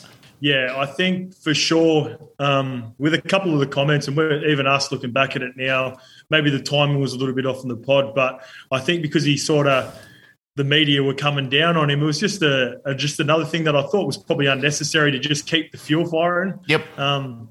With the whole episode and counting swear words, he's done, or we've done. Like, I can't even think of how many podcasts we've done now. I know I've done, over 100 podcasts, and we swear all the time. We don't go swearing for the sake of it. Sometimes it puts a bit of an emphasis on the story. Bingo. It can be a pride of honour too. Like if someone tells you you're you're a good C, or I'll take that with pride. You know what I mean? So, it was just one of those things. It was just they just wanted to keep stoking the fire, I think, a little bit with it, and he got exactly what he was looking for. People were talking about it for a week or whatever. So, changing landscape in regards to consumption of rugby league. We both do podcasts and we do as we please with them. We're governed by no one, so there's no rules. You no longer have to just cop what mainstream media wants you to, and you can make up your own mind on who you want to listen to, where you want to listen to it, and when you want to listen to it. It's a genuine alternative now, and that hasn't been the case. Yeah, for sure. And the best thing about, I suppose, these platforms, and we've talked about it before, is we all support each other. 100%. In this community, I don't mind, obviously I'm doing the podcast for you. Kempy's come back and we've done it for Bloke in a Bar and the Hello Sports boys, Willie Mason, the 257 boys up in Newcastle. We're a pretty close-knit community, and basically all it is, like you said, Andy, we don't have to answer to anyone, mate. So we say what's on our mind. It's our opinion. Sometimes people are going to disagree with it, and that's fine. I think most of the time we're pretty spot on, and we're coming from a good place. But yeah, that's probably the difference between us. You'd probably know a little bit better. You've worked at Fox before. There's Channel 9. I know some of those guys that have been on and around those shows before. They've got a bit of an agenda that they have to hit, and little trigger words that they've got to get in and make sure that the ratings are good for those shows. Where it's like, mate, to be fair, and this is Ice has sort of been big on this, especially like the last sort of year or so. We're not too worried about the views and the listens. We want to put out stuff that we believe in. Yep. That we want to talk about, that it genuinely that we're interested in. And if people fuck with us and love our content, then we'll do it for them. Yeah, bingo. So that's basically where we're at. Hey legends, I hope you're enjoying this edition of Andy Raymond Unfiltered. Would you like to be part of our team? Our sponsorship packages, they're ready to go. From scripted ads to website placement and social media promotions, personal appearances, voice recordings and more. The opportunities are limited only by your imagination. You set the terms. Unfiltered is reaching hundreds of thousands of potential clients every single week. And we cater to businesses both big and small. We'll work with you to guarantee you get exactly what you want, how you want, and when you want. If you're interested in joining our team, go to the website and hit the sponsorship tab, andyraymondunfiltered.com.au. Mate, footy. If Latrell doesn't knock Joey Manu's head off his shoulders, do the Rabbitohs win the premiership? They went damn close without him, and he's the star. Yeah, well, I had them in the GF before that incident. I did a bit of a breakdown with a few weeks leading in. And then, mate, I actually put a line through them. And they proved me wrong. After Latrell went down, I just couldn't see him get in there. That Blake Taffy come in and did an unreal job for him. But it's the same, because that was my argument for putting him into the grand final at the start of the year, and then probably just after halfway through, I was thinking they were that close the year before where Penrith got him to go into the grand final, but they were missing Latrell and they hadn't signed Jai Arrow, who I thought was getting better and better as the year went on. Yeah. So when I looked at their team from last year, I was thinking, geez, they weren't too far away from Penrith. They bring in, they get Latrell back, they bring Jai Arrow on board. I thought they were a big chance of getting there on the back of that. But, who knows, mate? They were pretty close. They were coming home strong. Unbelievable play from Stephen Crichton to seal the game for the Panthers. But Rabbitohs, even without Latrell, looked like they were starting to build momentum again before the intercept. Agreed. Hey, you were at Parramatta in 2011, so here's one for you. Jared Hayne 2011 or Tommy Travojevic 2021. Who's had the better individual year? Well, Haynes' year was 09, where he won the Daily M, Andy. Oh, sorry, 09 it was. So 09. It was a year before you were there. Yeah, and then it was 2012 Benny Barber year's been tossed up. Yeah. And then you've also got pretty every year that Teddy's been at the Roosters. Yeah. For comparisons. But what Turbo did this year was unbelievable. Yep. I ran into Fletty Mateo recently. Yeah. And me and him were chatting about it because obviously Fletty was a part of that 09 team that went to the grand final.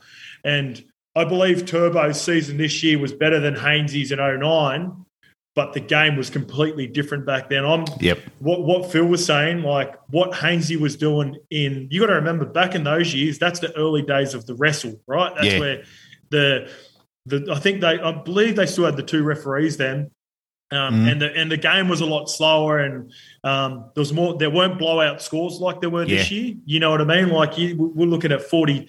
Like if Manly were playing Bulldogs in particular, halfway through the year they beat them by like 40 or 50. Yeah, put a number on them. I don't think Hainsey ever got the opportunity to come up against those teams in that era. Yeah. So maybe that's a bit different. But if you're looking at it based on the season, I think Turbo's season eclipsed them all. That's an enormous wrap.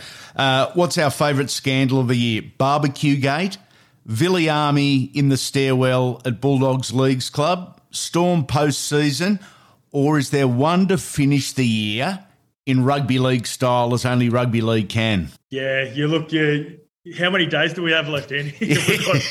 we've got about 3 weeks left. I'd definitely say that I was obviously living with Corey at the time of the Dragons one. That was very close to home. Yeah. It was a weird time, like COVID. Yeah, they're the rules. The boys were training. There were so many pros and cons to that in particular. But, as being a mate, I'm always going to stick up for my mate. But, yeah, geez, we've had some good ones. Rugby league, they're never too far away, and like we said, there's still 3 weeks to go. I love it. Hey, question, if Phil Gould tells you to put a jersey on, do you put it on? Of course you do. Yeah, the kick-out one, I'm not too sure. Not many people in NRL or in rugby league in the last, 30 years have said no to Gus. So yeah, correct. I couldn't see myself in the position where if he told me to take off a YKTR shirt on and put on a Bulldogs one, I'd be doing it in a heartbeat.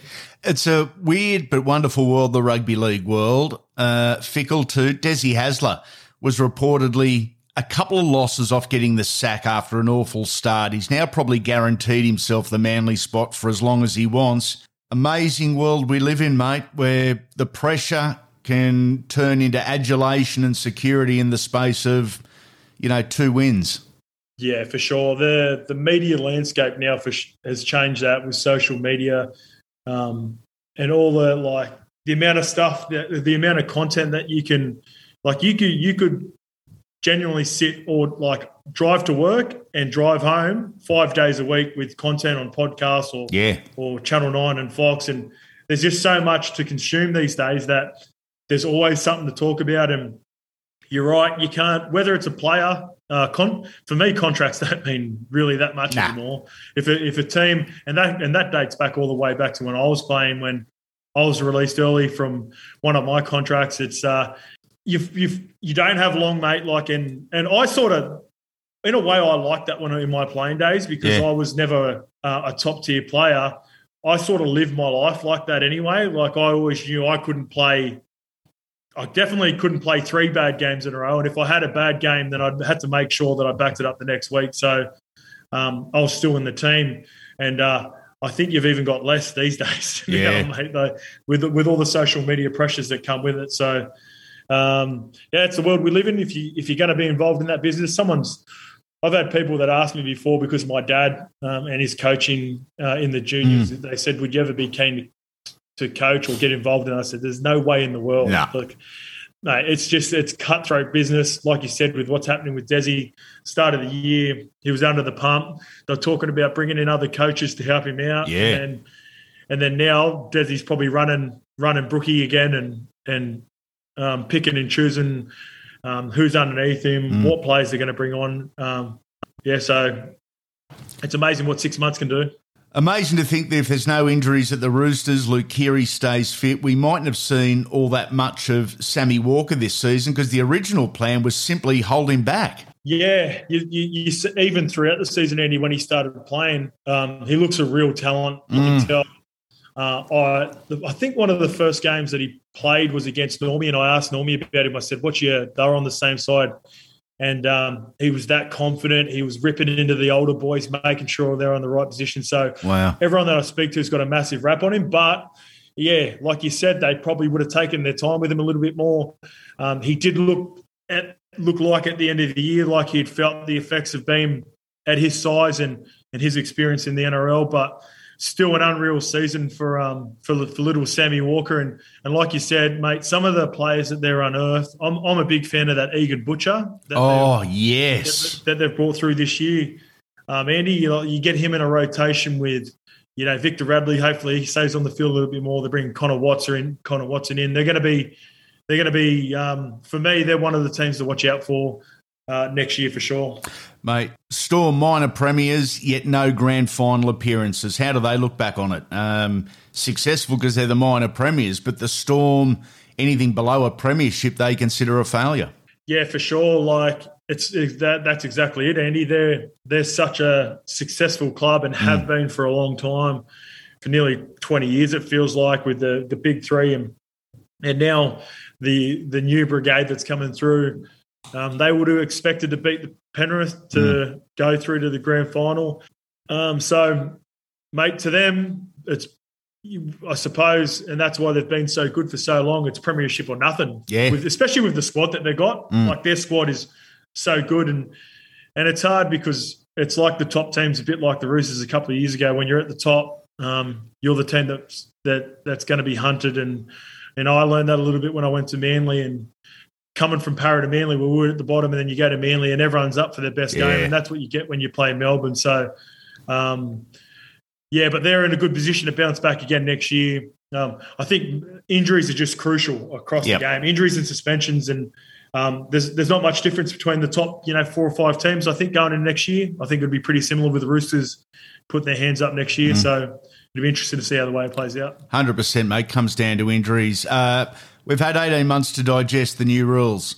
Are you adjusting to them? Do they get a pass mark, a fail, or just let's go back? How are you seeing it? I'm adjusting to them. I wasn't a fan at the start. I'm not a fan of the big score lines. I don't know if that's been debated, whether that's coaching, the new rules, the quality of roster that's in the NRL. I'm not too sure, but I think we've sort of got through the teething process of it in the last 18 months, Andy. I think the teams will understand it a little bit more. You got to remember that they got it halfway through COVID in that new season last year, and there was no preseason to do it. The better teams adapted straight away. Correct. This preseason, and I think a lot of the teams that you'll find down the bottom should be watching those top teams. Not only what's on their roster, but what were they doing right? What were they doing well? Because at the end of the day, it's a copycat league. 15 years ago it was all about the wrestle, so everyone started copping Melbourne, and it took 2 or 3 years to adapt to that. I think it's going to be the same sort of thing. I think teams have just got to play more up on the ball a lot quicker. You don't have to be as deep. As soon as you get a quick play of the ball, you start going. I think the Rabbitohs did that really well with some of the plays that they had off Cam Murray and Cookie at the end of the year. So. And then once you get them on the back foot and they've condensed the line, then you have a shot. So it'll be interesting to see if the lower ranked teams can peg that back a little bit this year. Always a pleasure catching up, Legend. Give the potty and the socials a plug before we get out of here. You can find me on the Scope podcast. It's on the YKTR Sports platform. There's myself and Ice, got the Ice Project, and if anyone wants to come on and have a listen, we'll be very grateful. And thanks for having me on, Andy. All over social media to the YKTR boys and the Scope. Some phenomenal stuff. Get amongst it. Justin Horro breaking his virginity on Unfiltered on a very social Christmas. There you have it, another Andy Raymond Unfiltered podcast. What a year 2021 has been. The unique thing about this podcast is that you can listen to any episode anytime and it'll make sense. Nothing is time critical, meaning the episodes don't date, ever. They're ready for you for when you're ready to listen. So subscribe to the podcast once you're done listening here and check out the biggest library of interviews in the game and start downloading. The biggest names, the biggest interviews, the biggest stories, all in the one place. Before you go, we'd love for you to hit that 5-star rating for us on the app you're listening on. Write a review too. We'd love that. It helps us grow the brand and bring you more in 2022. Have a wonderful Christmas and New Year. Look after yourselves and make sure you come back soon, legends.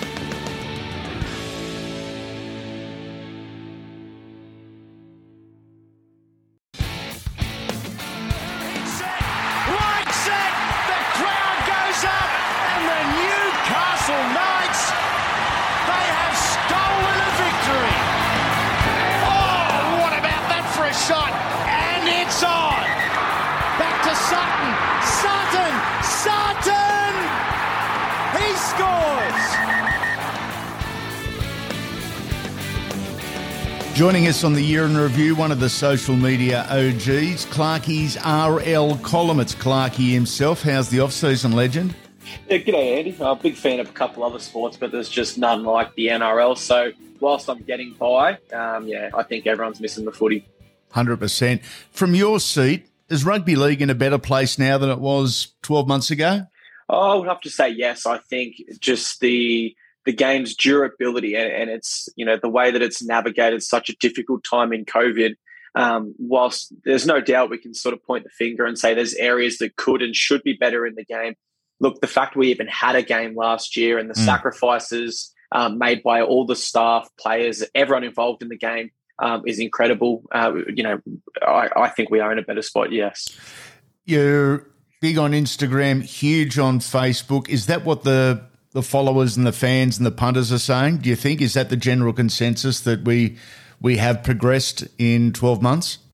Yeah, I think with all footy fans, there is an underlying appreciation. I think that the rule changes as well are probably another huge component to consider. I think, that's a pretty, I wouldn't say unanimous. There are still a few naysayers against the game and that I see on my pages anyway that would like to see a few things done differently. But overall, I would say that the majority, I would say, do think we're in a better spot. What was the season highlight? Your favourite moments? Can we narrow it down? It was very difficult. I've got 5 here in front of me, but it was a really, really great season. It was hard to pick just 5. Number 1 is extremely biased, and I'm sure the listeners will probably have a laugh when I get to it. 5 for me, Andy, Josh Addo-Carr with the 6 tries. He had a hat-trick at halftime. I'm sure you remember that game. That was just electric. Yeah.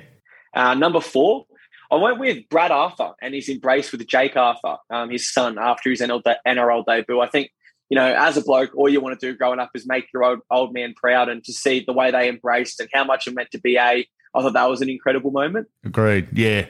Number 3, I went with Benji Marshall. The story of Benji this year, only 12 months ago, at the end of last season, he was unwanted. There was, a couple of reports this club might be interested, but for the most part, there was no, told we don't really need you at the Tigers, and he seemed to be a little bit lost. But then to see him rebound and make it all the way to a grand final, I think Benji Marshall is one of the biggest legends of our game. So I loved watching the 2021 Benji story. Number 2, I'm a big pet man. I love my dog. Seeing Jason Tamalolo as he ran out for his 200th NRL game with his dog there on the field. Yeah, that was brilliant. Something that I've never seen that before in footy. I loved it. That was awesome. And number 1, I went to the Titans game here at GIO Stadium. I live down here at Canberra now. I'm watching my boys pick up a huge win. It was just a magical night. I mean, we put on a bunch of points. It was entertaining footy.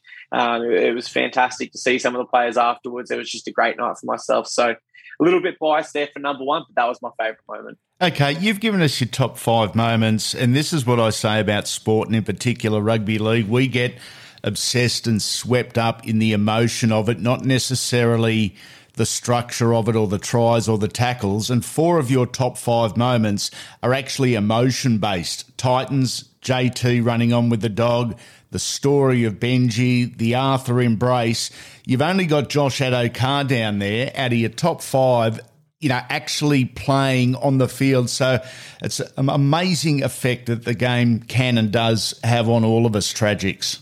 Yeah, absolutely. It's I've said for a long time, for me, rugby league is so much more to a game than me. It's brought me back from some really difficult times in my life. It's provided so much happiness throughout my life. Something I loved to play as a kid. It helped me make so many friends. The game itself has done so much for my life, and it's funny because that's just subconsciously planted in me. It's who I am. That you bringing that up was actually a surprise to me. Then I didn't even realize that 4 of my moments were emotion based, but that's pretty awesome to reflect on.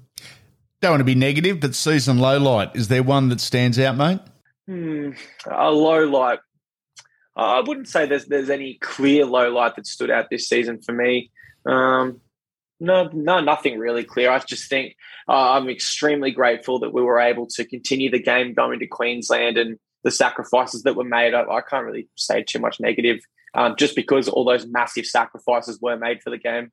What about game of the year? I know it's difficult with 200 and 10 or 15 odd games to narrow it down to one. Have you got a favourite apart from the Titans at Canberra? I do. It does involve the Titans again. Of course it does. There was so many games to pick from. The Storm were in so many tight games. The Storm versus Panthers game, where Viliami Kikau saved the try. That was incredible. Yeah. That could have been my pick. But I went with the Titans versus Roosters game, where the Roosters were up by 30 points and the Titans clawed it right back to 30 all. I know the Titans lost, but in terms of entertainment, seeing Sam Walker, a rookie, kick the field goal, as far as high-paced, entertaining footy, if you love watching exciting tries is concerned, that's right up there for one of the best games this year, I thought. Mate, you're a Titans guy, as you've said. Sum up their season. I would say right where I thought we'd be. I don't think we underachieved and I don't think we overachieved. Mm-hmm. I thought we probably had the squad on paper to play finals, but I didn't expect us to go too deep into the finals. And when you take that and you actually look at our finals game, so close but so far. And that's sort of the mentality I had. So I thought we didn't overachieve, we didn't underachieve, we were just smack bang in the middle. And that's what you saw in our first finals game since I think 2016. So it was a while. It certainly has been a while. From your socials and your observations, and your socials are outstanding, mate, a wonderful space, and I love the positivity involved. Who's the most popular players when you post something about them? Who generates the most positivity and the most interest? The most interest this year was probably Brian To'o. Wow. Obviously a superstar on the field, but he just had some incredible moments off the field. We've seen him start to expand his personal brand into Twitch live streaming and everything. So I think all things considered, every Brian To'o post I did went extremely well.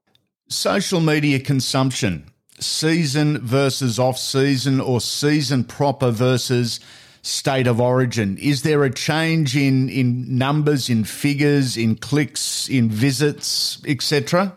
There is around the state of origin period. That's a period of the year where I do find a ton of my posts get really, really great engagement. And I'd have to think that's because obviously when you look at a page like mine, you're always going to have the tragic rugby league fans like us that are involved in the page and regularly, interacting there.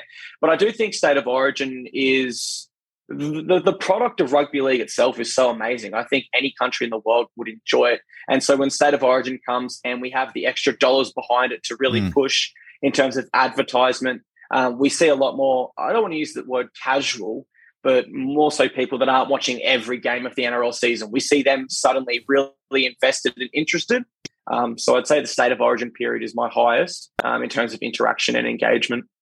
The off-season, there really isn't such a thing anymore. For good or bad, rugby league seems to be in the headlines, for that 5 months of the year, which it's in the headlines in mainstream media, and that certainly is filtered down to social media or consumption or podcast consumption, whatever it may be.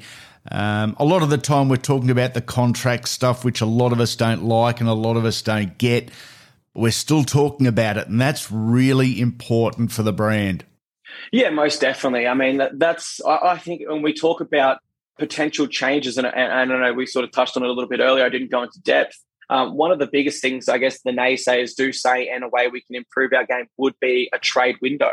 Yep. And with what you're saying there about the off-season interest, I think that the trade window would really sort of all come together and peak with massive interest during an off-season week or two. Whenever that window sort of does open up, we'd have the 2 weeks leading up to it, where pages like myself and podcasts like yourself would sort of break down potential places and landing locations.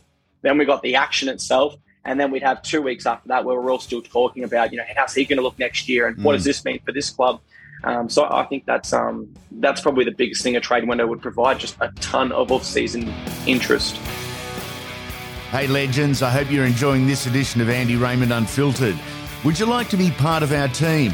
Our sponsorship packages, they're ready to go. From scripted ads to website placement and social media promotions, personal appearances, voice recordings, and more. The opportunities are limited only by your imagination. You set the terms. Unfiltered is reaching hundreds of thousands of potential clients every single week, and we cater to businesses both big and small. We'll work with you to guarantee you get exactly what you want, how you want, and when you want. If you're interested in joining our team, go to the website and hit the sponsorship tab, andyraymondunfiltered.com.au.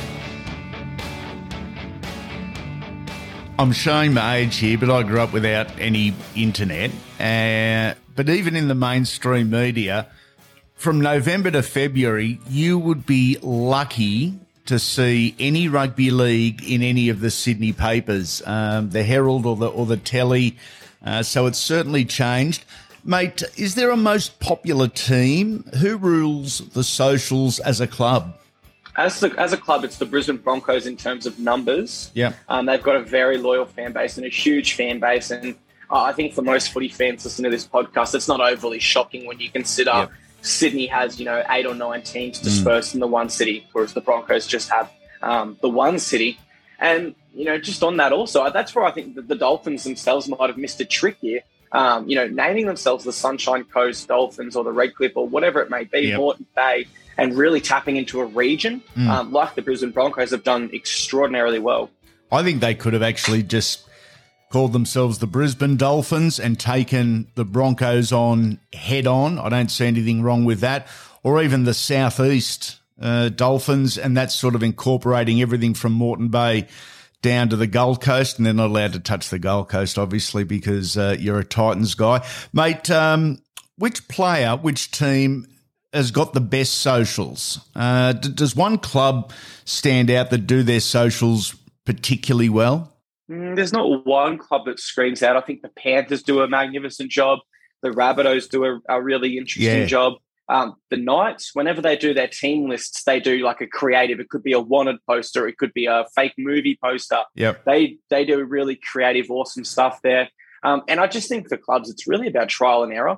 Yeah. And one thing, if I was an admin of a NRL, I'd be looking to America for inspiration. Yep. What do the big NBA teams and the NFL teams do well? And sort of taking that content and applying it to the NRL. Yep. But yeah, I'd probably say my top 2 would be the Rabbitohs and Panthers. Social media can be great. It can also be a pitfall. As an admin, is the negativity, the personal attacks, the keyboard warrior thing, is that getting better or worse? I would love to think that we're growing as a society and we're making better decisions before we jump on the keyboard. I think it's definitely gotten better for myself. I can't speak for from other point of views, I suppose. The biggest thing for me is, and I don't think a lot of people realize this, when I receive sort of, a hateful comment or you suck with obviously much worse wording, the same people that do that to me would leave that sort of comment on Fox League or Channel 9, which is a massive, massive organization. Yep. And to even be compared to them and treated even similar to them, it's a compliment in itself. But the thing is, it's Clarkie's rugby league column. The brand is me. It's my father's last name. It's his legacy. It means so much to me. So maybe I do take, hateful comments a little bit more to heart than I should. And I guess that's probably why sometimes I might not have reacted the best in the past. But I think I'm getting better. And I think as a whole, we are getting better on social media and starting to realise the impact our words can have on someone. Mainstream media thrive on it, live for it, and actually perpetuate it. But does controversy work on a social media perspective? Do the controversial stories, posts or opinions get a larger reaction than others? It does, but I've made a conscious effort. I noticed back in the day, it would have been maybe 2018 or 2019, we had a shocking off-season full of controversy, and all the other pages around me were sharing all the videos of players and, quote-unquote, breaking all the bad news. Yep. And I made a conscious effort to step away from that and sort of create some separation from my page and others. And a real point of difference I wanted to make was to only share the positives of that off season, and the effect of that you can still see it on Instagram to this day. If anyone's listening after this, hashtag NRL Feel Good. You scroll through that, and there's hundreds of positive stories of players doing awesome work out in the community. So for me, Andy, I always knew I do it for passion. What do I gain by sharing that and hurting that player or affecting his life? It's not me. It's not the morals and the values I have. It's not something I'll ever use my platform for. So I'm extremely cautious about what I post. Facebook versus Instagram. A lot of guys going really hard in the social media space on Instagram. Your numbers, now correct me if I'm wrong, but your numbers far bigger on Facebook. Yeah, far bigger on Facebook, but I did start that when I was in year 12, which would have been about 7 years ago now. Is that right? Yeah, I was really good at English. My teacher was an author. He said I've got great writing skills, and I wanted to combine that passion. Where it actually came from, Andy, I don't know if you remember, but a few years ago on Facebook, you couldn't get a story. You'd have all these media outlets sharing, this player has signed with X club, click here to find out. Yeah. And so what I would do is I would take that story and I'd write it in my own words, get a photo of the player and put it straight onto the Facebook feed. And I sort of marketed my page around stop the clickbait. You know, if you follow Clarkie's Rugby League column, you're getting your news straight to your news feed. And that seemed to get me a nice start and really, really work, which I'm extremely grateful for because it is so hard to grow a Facebook page in the modern day. Yeah, it certainly is, mate. And side topic, but you have sponsors on your pages and you're raising money for charity, mate. Tell us a little more. Yeah, so last year I was operating on a 100% profits to charity. So I would take out the costs associated with Photoshop and any other subscriptions such as News Corp, etc. Yep. But then I can't put my finger on the exact number, but it was a big, significant contribution. Good on you. And I was able to, pretty much every time I'd do an ad, I'd throw that money straight into charity. That is awesome, mate. Hey, what's your favourite social media posts from the year? Favourite social media posts? Well, I can talk about my top 5 social media posts. Yeah, go. This is what's really, really interesting. So number 1, I'll start from the bottom actually. Number 5 was the interview with George Kambosos and Teofimo Lopez in the ring after the fight. Yep. Which is so interesting, Andy. But there's actually statistics, and this is from Matty Rose, the CEO of No Limit Boxing, to suggest that up to 80% of NRL fans also love boxing. Yeah. I know you love both the sports. I love both the sports. So there's definitely a big turnover rate there. So I found that super interesting. Yep. Number 4 was the smart man, Wade Bennett. He was discussing, this was after Australia and New Zealand withdrew from the World Cup. Yep. He said, if I've got any players that want to go and represent their culture and they're dual eligible, I will give them their full blessing that they can go ahead and do that. Number 3, Brian Toto proposing after the grand final. Sort of goes back to what I was saying earlier. It's an incredible moment. He's an incredible man. He's extremely popular at the moment. Number 2, this one you'll find really interesting. The news that Reece Walsh will make his State of Origin debut. Yep. Obviously, it never went ahead, but there was some serious hype around that. And number 1, this is one where it sort of ties into number 4 also. My highest interactive post for the entire year was my predicted World Cup lineups. And I think that shows that it was a genuine hunger and market for us to see some international footy back. And unfortunately, it didn't happen. Is that right? The predicted World Cup lineups beat everyone? Yep, absolutely everything, Andy. And it wasn't even close, actually. I think that was the highest by 3,000 or 4,000 likes. So, you know, the fans were crying out for international footy. And I think we really did miss a trick by not putting in the safety measures and, you know, kicking on with this World Cup. It's amazing with predicted lineups or dream teams or things like that when someone names their predicted lineup or their dream team, it's their opinion, but people jump straight on and say, oh, you're wrong, Sam Burgess should be playing there instead of, you know, Sonny Bill Williams, or Danny Badderas was a better hooker than Cameron Smith. Whatever the case may be, people try and tell you that your opinion's wrong, and I sit here and I scratch my head and I think, you weren't asked for your predicted side. You weren't asked for your dream team. The opinions in rugby league. Hey, which of this year's bottom 8 sides improves enough to play finals footy next season? I would have to say probably the Dragons and Sharks. If I had to pick 2, I think the Sharks, their signing of Craig Fitzgibbon as the head coach is incredible. Bringing over Dale Finucane, Cameron McInnes, and Nico Hines, I think that they are 3 incredible signings. And for the Dragons, I think it just comes back to the fact that they were actually on track to play finals until they had that whole barbecue incident. That really derailed their season. And then you look at some of their signings this year. They've got so many young guns like Amone, Tyrell Sloan, Jaden Sullivan that will continue to improve. Although both sides missed the finals last year, I could really see them making a run for the 8 this year. I still get a giggle out of Barbecue Gate. I still think it is absolutely hilarious. It is always a pleasure, Clarkie. Thank you for dropping in, mate. Thanks, Andy. It was my pleasure. There you have it, another Andy Raymond Unfiltered podcast. What a year 2021 has been. The unique thing about this podcast is that you can listen to any episode anytime and it'll make sense. Nothing is time critical, meaning the episodes don't date, ever. They're ready for you for when you're ready to listen. So subscribe to the podcast once you're done listening here and check out the biggest library of interviews in the game and start downloading. The biggest names, the biggest interviews, the biggest stories, all in the one place. Before you go, we'd love for you to hit that 5-star rating for us on the app you're listening on. Write a review too. We'd love that. It helps us grow the brand and bring you more in 2022. Have a wonderful Christmas and New Year. Look after yourselves and make sure you come back soon, legends.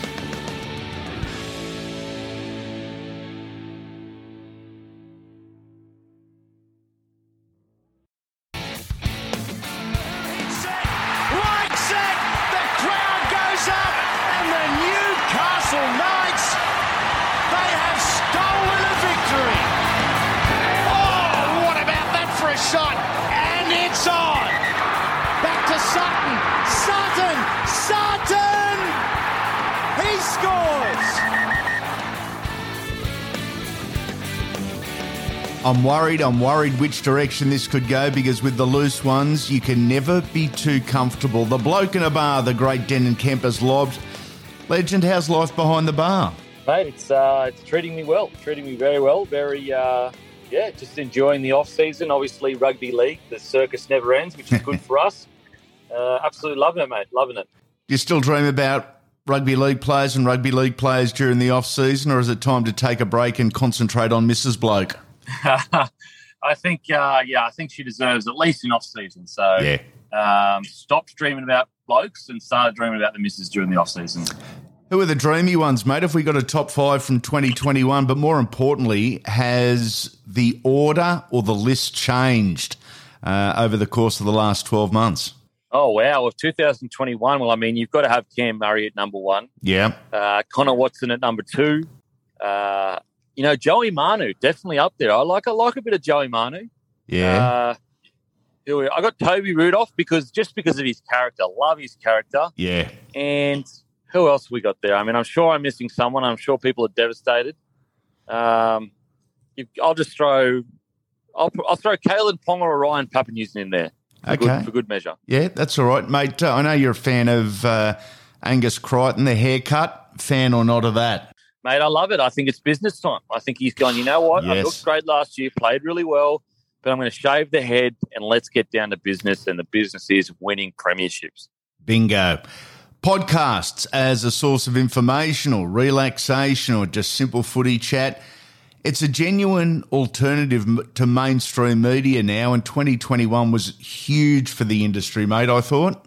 Oh, absolutely. Like, I wouldn't even consider it obviously, technically, it is an alternative, but I think it is probably, I would argue that more people get deeper information and get, if you were to put together how many minutes were watched of mainstream TV shows, not the actual rugby league, and then put together how many podcast minutes were consumed by rugby league fans, I don't think it would be that much different. I think that, yes, it may be still a slightly smaller base. I'll give you our numbers, for example. We nearly hit 50,000 to 60,000 downloads, like probably 50,000 downloads all up per episode. And that competes with someone like NRL 360. Absolutely, I'm sure their ratings are around the 50, 60,000 mark. I think I could be wrong.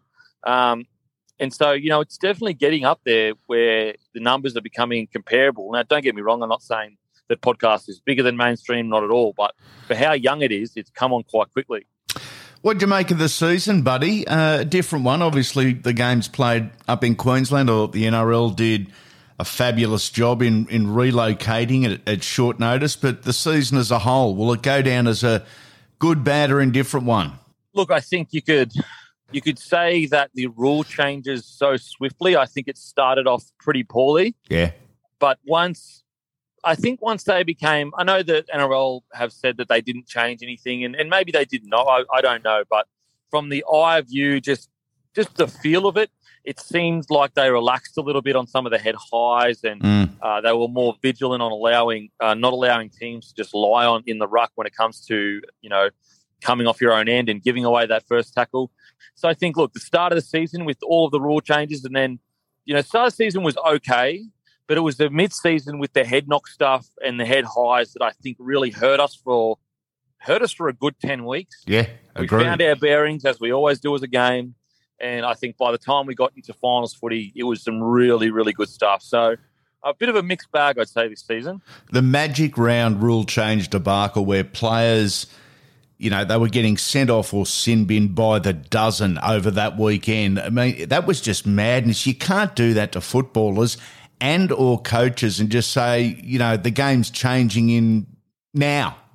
Everyone needs a little bit of warning. Absolutely. Now, they'll argue that, we gave 2 weeks warning or whatever, but when it comes to such an integral part of the game, and also we have to remember that head highs are very, very rarely, if at all, intentional. Yep. They're usually mistakes. So it's going to take a good preseason of learning how to tackle differently. It's going to take rules that promote legs tackles, rules that help players not have to go high, not have to wrap the ball up.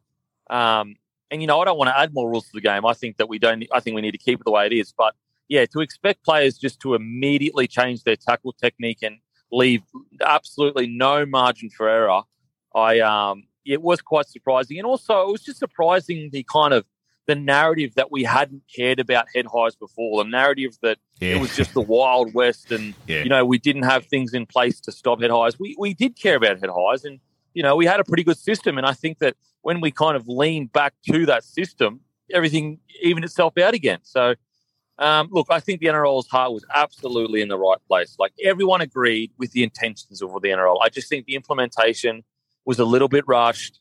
It seemed like the choice of the magic round, I could be totally wrong, very conspiratorial thinking, but maybe it was to send a message publicly to say to young families that we really do care about this and you should come and play rugby league because we're stamping out at top level.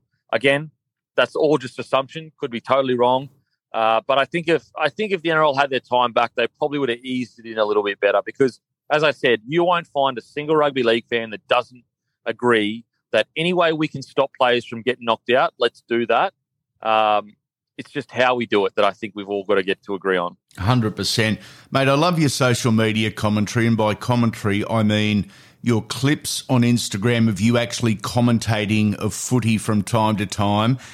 Keon Koloamatangi and Stefanu Utokamanu on the same side could be a little bit of Den and Kemp bloke in the bar gold. What's your favourite name to scream out at the TV?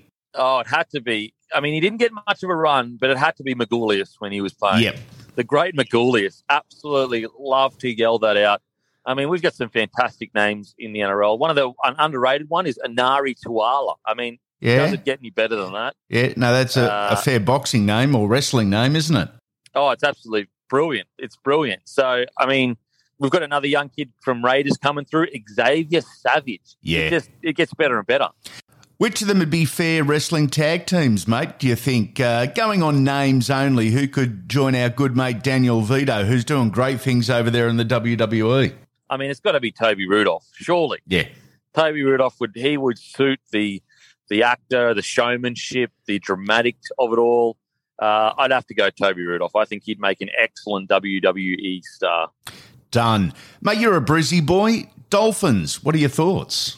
Yeah, look, I think that people, it's very easy to get caught up in the impatience of it all. The media loves to, and it's great. The media are so, they're a great part of our game. They make it what it is today. So there's absolutely no knock on the media, but the media does tend to kind of whip up a bit of, oh shit, we better sign someone now, and oh, the world's falling.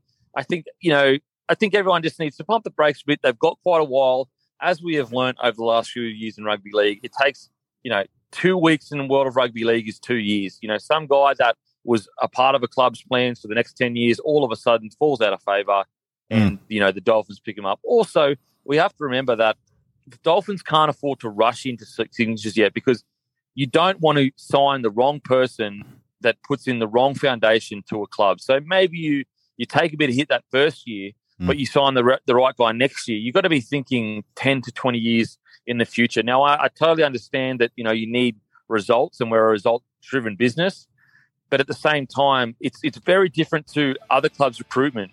You're recruiting guys that you can build a foundational club from. You cannot afford to stuff that up. You cannot afford to be rushed and pressured into a guy that may be a gun, but maybe he's naturally gifted and he doesn't help the young fellas.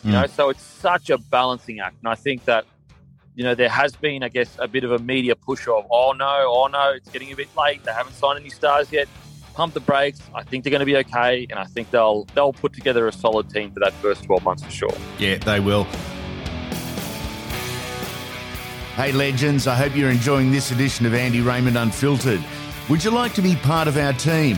Our sponsorship packages, they're ready to go.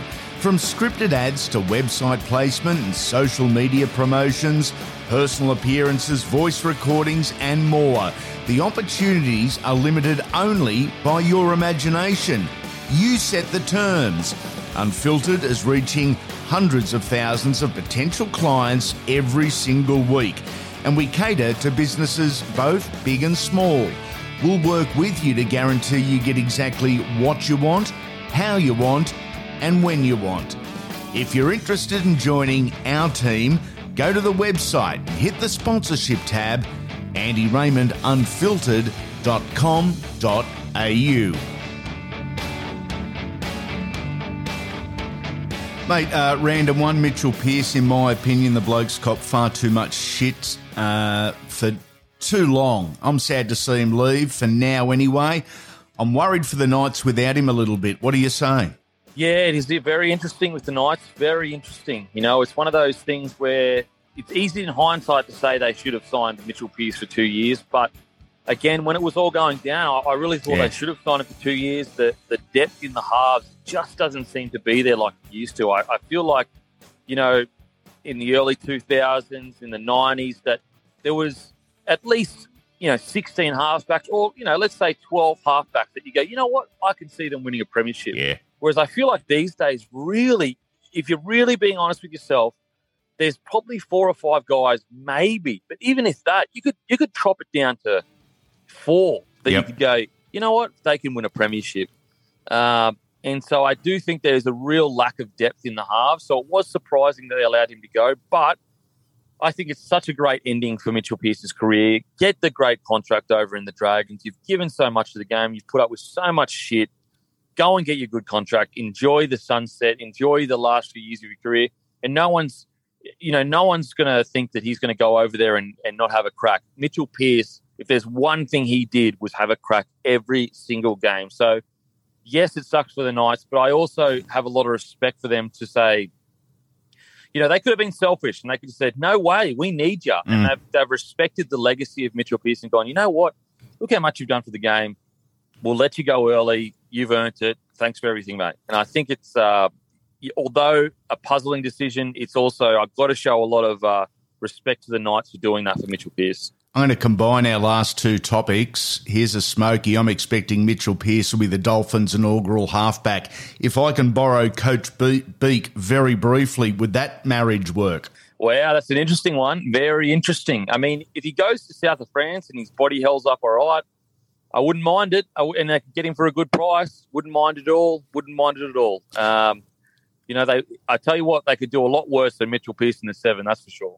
Let's stick with Coach Beak. Best of 2021. Who you got? Did the right guy get the Dally M? Oh, absolutely. You'd have to go Tom Trbojevic. We've never seen anything like that. Look, Jared Haynes, when you look at what rugby league's all about, it's about winning premierships, getting to grand finals. So I still think Jared Haynes 2009, the fact that they got to the grand final all the way from, I think, 12th or 14th or whatever it is, you still have to say that's the best individual year just because they got to grand final and they lost to an over-the-cap Storm. But if you're talking about just pure individual performances, just about the individual, no one's ever done what Tom Trbojevic has done, and no one's ever come close to putting up the numbers that he has. I mean, he normalised 3 tries, 6 line breaks, and 3 try assists. That became normal for him. Mm-hmm. He was playing so well. He was averaging over 2 Dally M points a game.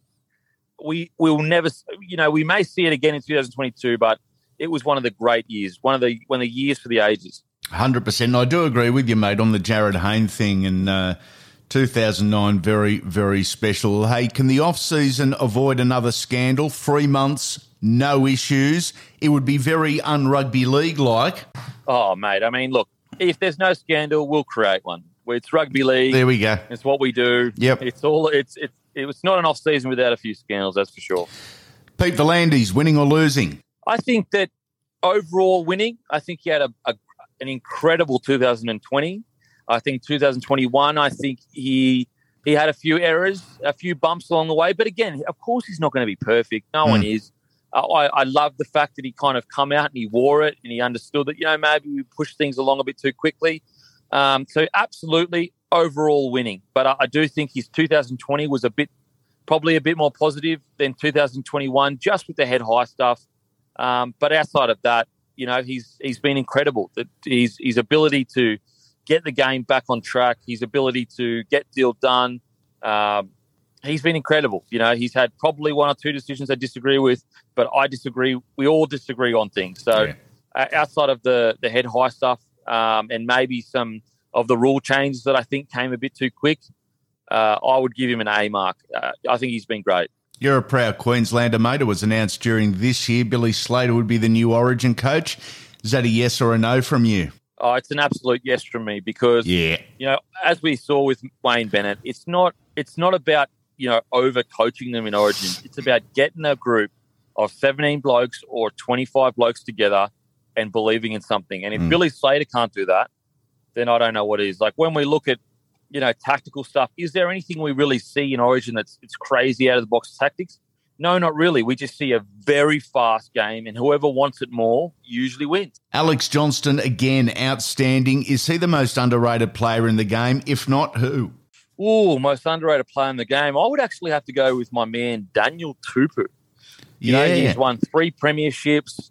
Every year he's up around the 150 to 200 metre mark. Mm-hmm. He continues to deliver. Even this year, Brian To'o was obviously the winger of the year, but he continues to deliver high quality performances, score clutch tries when he needs to, save clutch tries, and he's been doing it forever, and he's just been flying under the radar. I honestly think he's one of the most underrated players in the game. And of all the wingers in the game, he's won the most premierships. I think Daniel Tupu is right up there. I really rate him highly. Last couple, season highlight for you, mate. What was it? Wow, season highlights. Oh, man, that's a tough one. That's a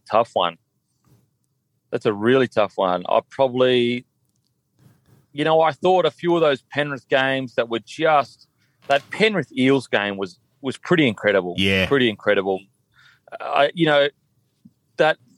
love the fact that when we got into the finals, after a year that, it was cricket scores and we were going, oh, no, this is footy. By the end of the season, it was, oh, this is footy, those tight, grindy games. So, look, I loved the fact of Ivan Cleary handing Clive Churchill to his son. I thought that was incredible. But highlight of the year was probably watching Tom Trbojevic do things we've never seen before. I think that was the true highlight. Certainly is, mate. I'm not a huge fan of the craft beers. Old school, I stick with the same fluid I've been enjoying, but I love yours. I'm not a marketing guy, but I do have something for you, a promo line idea, and it is this: just put a bloke in your mouth. Thoughts? Hey, look, it's provocative, that's for sure. Very provocative. Give the socials and the potties a plug, legend, before we run out of here. It's just at Bloke in a Bar. At Bloke in a Bar. You will find it anywhere. If you haven't heard it, haven't seen it, don't know what you've been doing. Great chatting, Big Nuts. Always fun. Have a great Christmas, and thanks for stopping in. There you have it, another Andy Raymond Unfiltered podcast. What a year 2021 has been. The unique thing about this podcast is that you can listen to any episode anytime and it'll make sense. Nothing is time critical, meaning the episodes don't date, ever. They're ready for you for when you're ready to listen. So subscribe to the podcast once you're done listening here and check out the biggest library of interviews in the game and start downloading. The biggest names, the biggest interviews, the biggest stories, all in the one place. Before you go, we'd love for you to hit that 5-star rating for us on the app you're listening on. Write a review too. We'd love that. It helps us grow the brand and bring you more in 2022. Have a wonderful Christmas and New Year. Look after yourselves and make sure you come back soon, legends.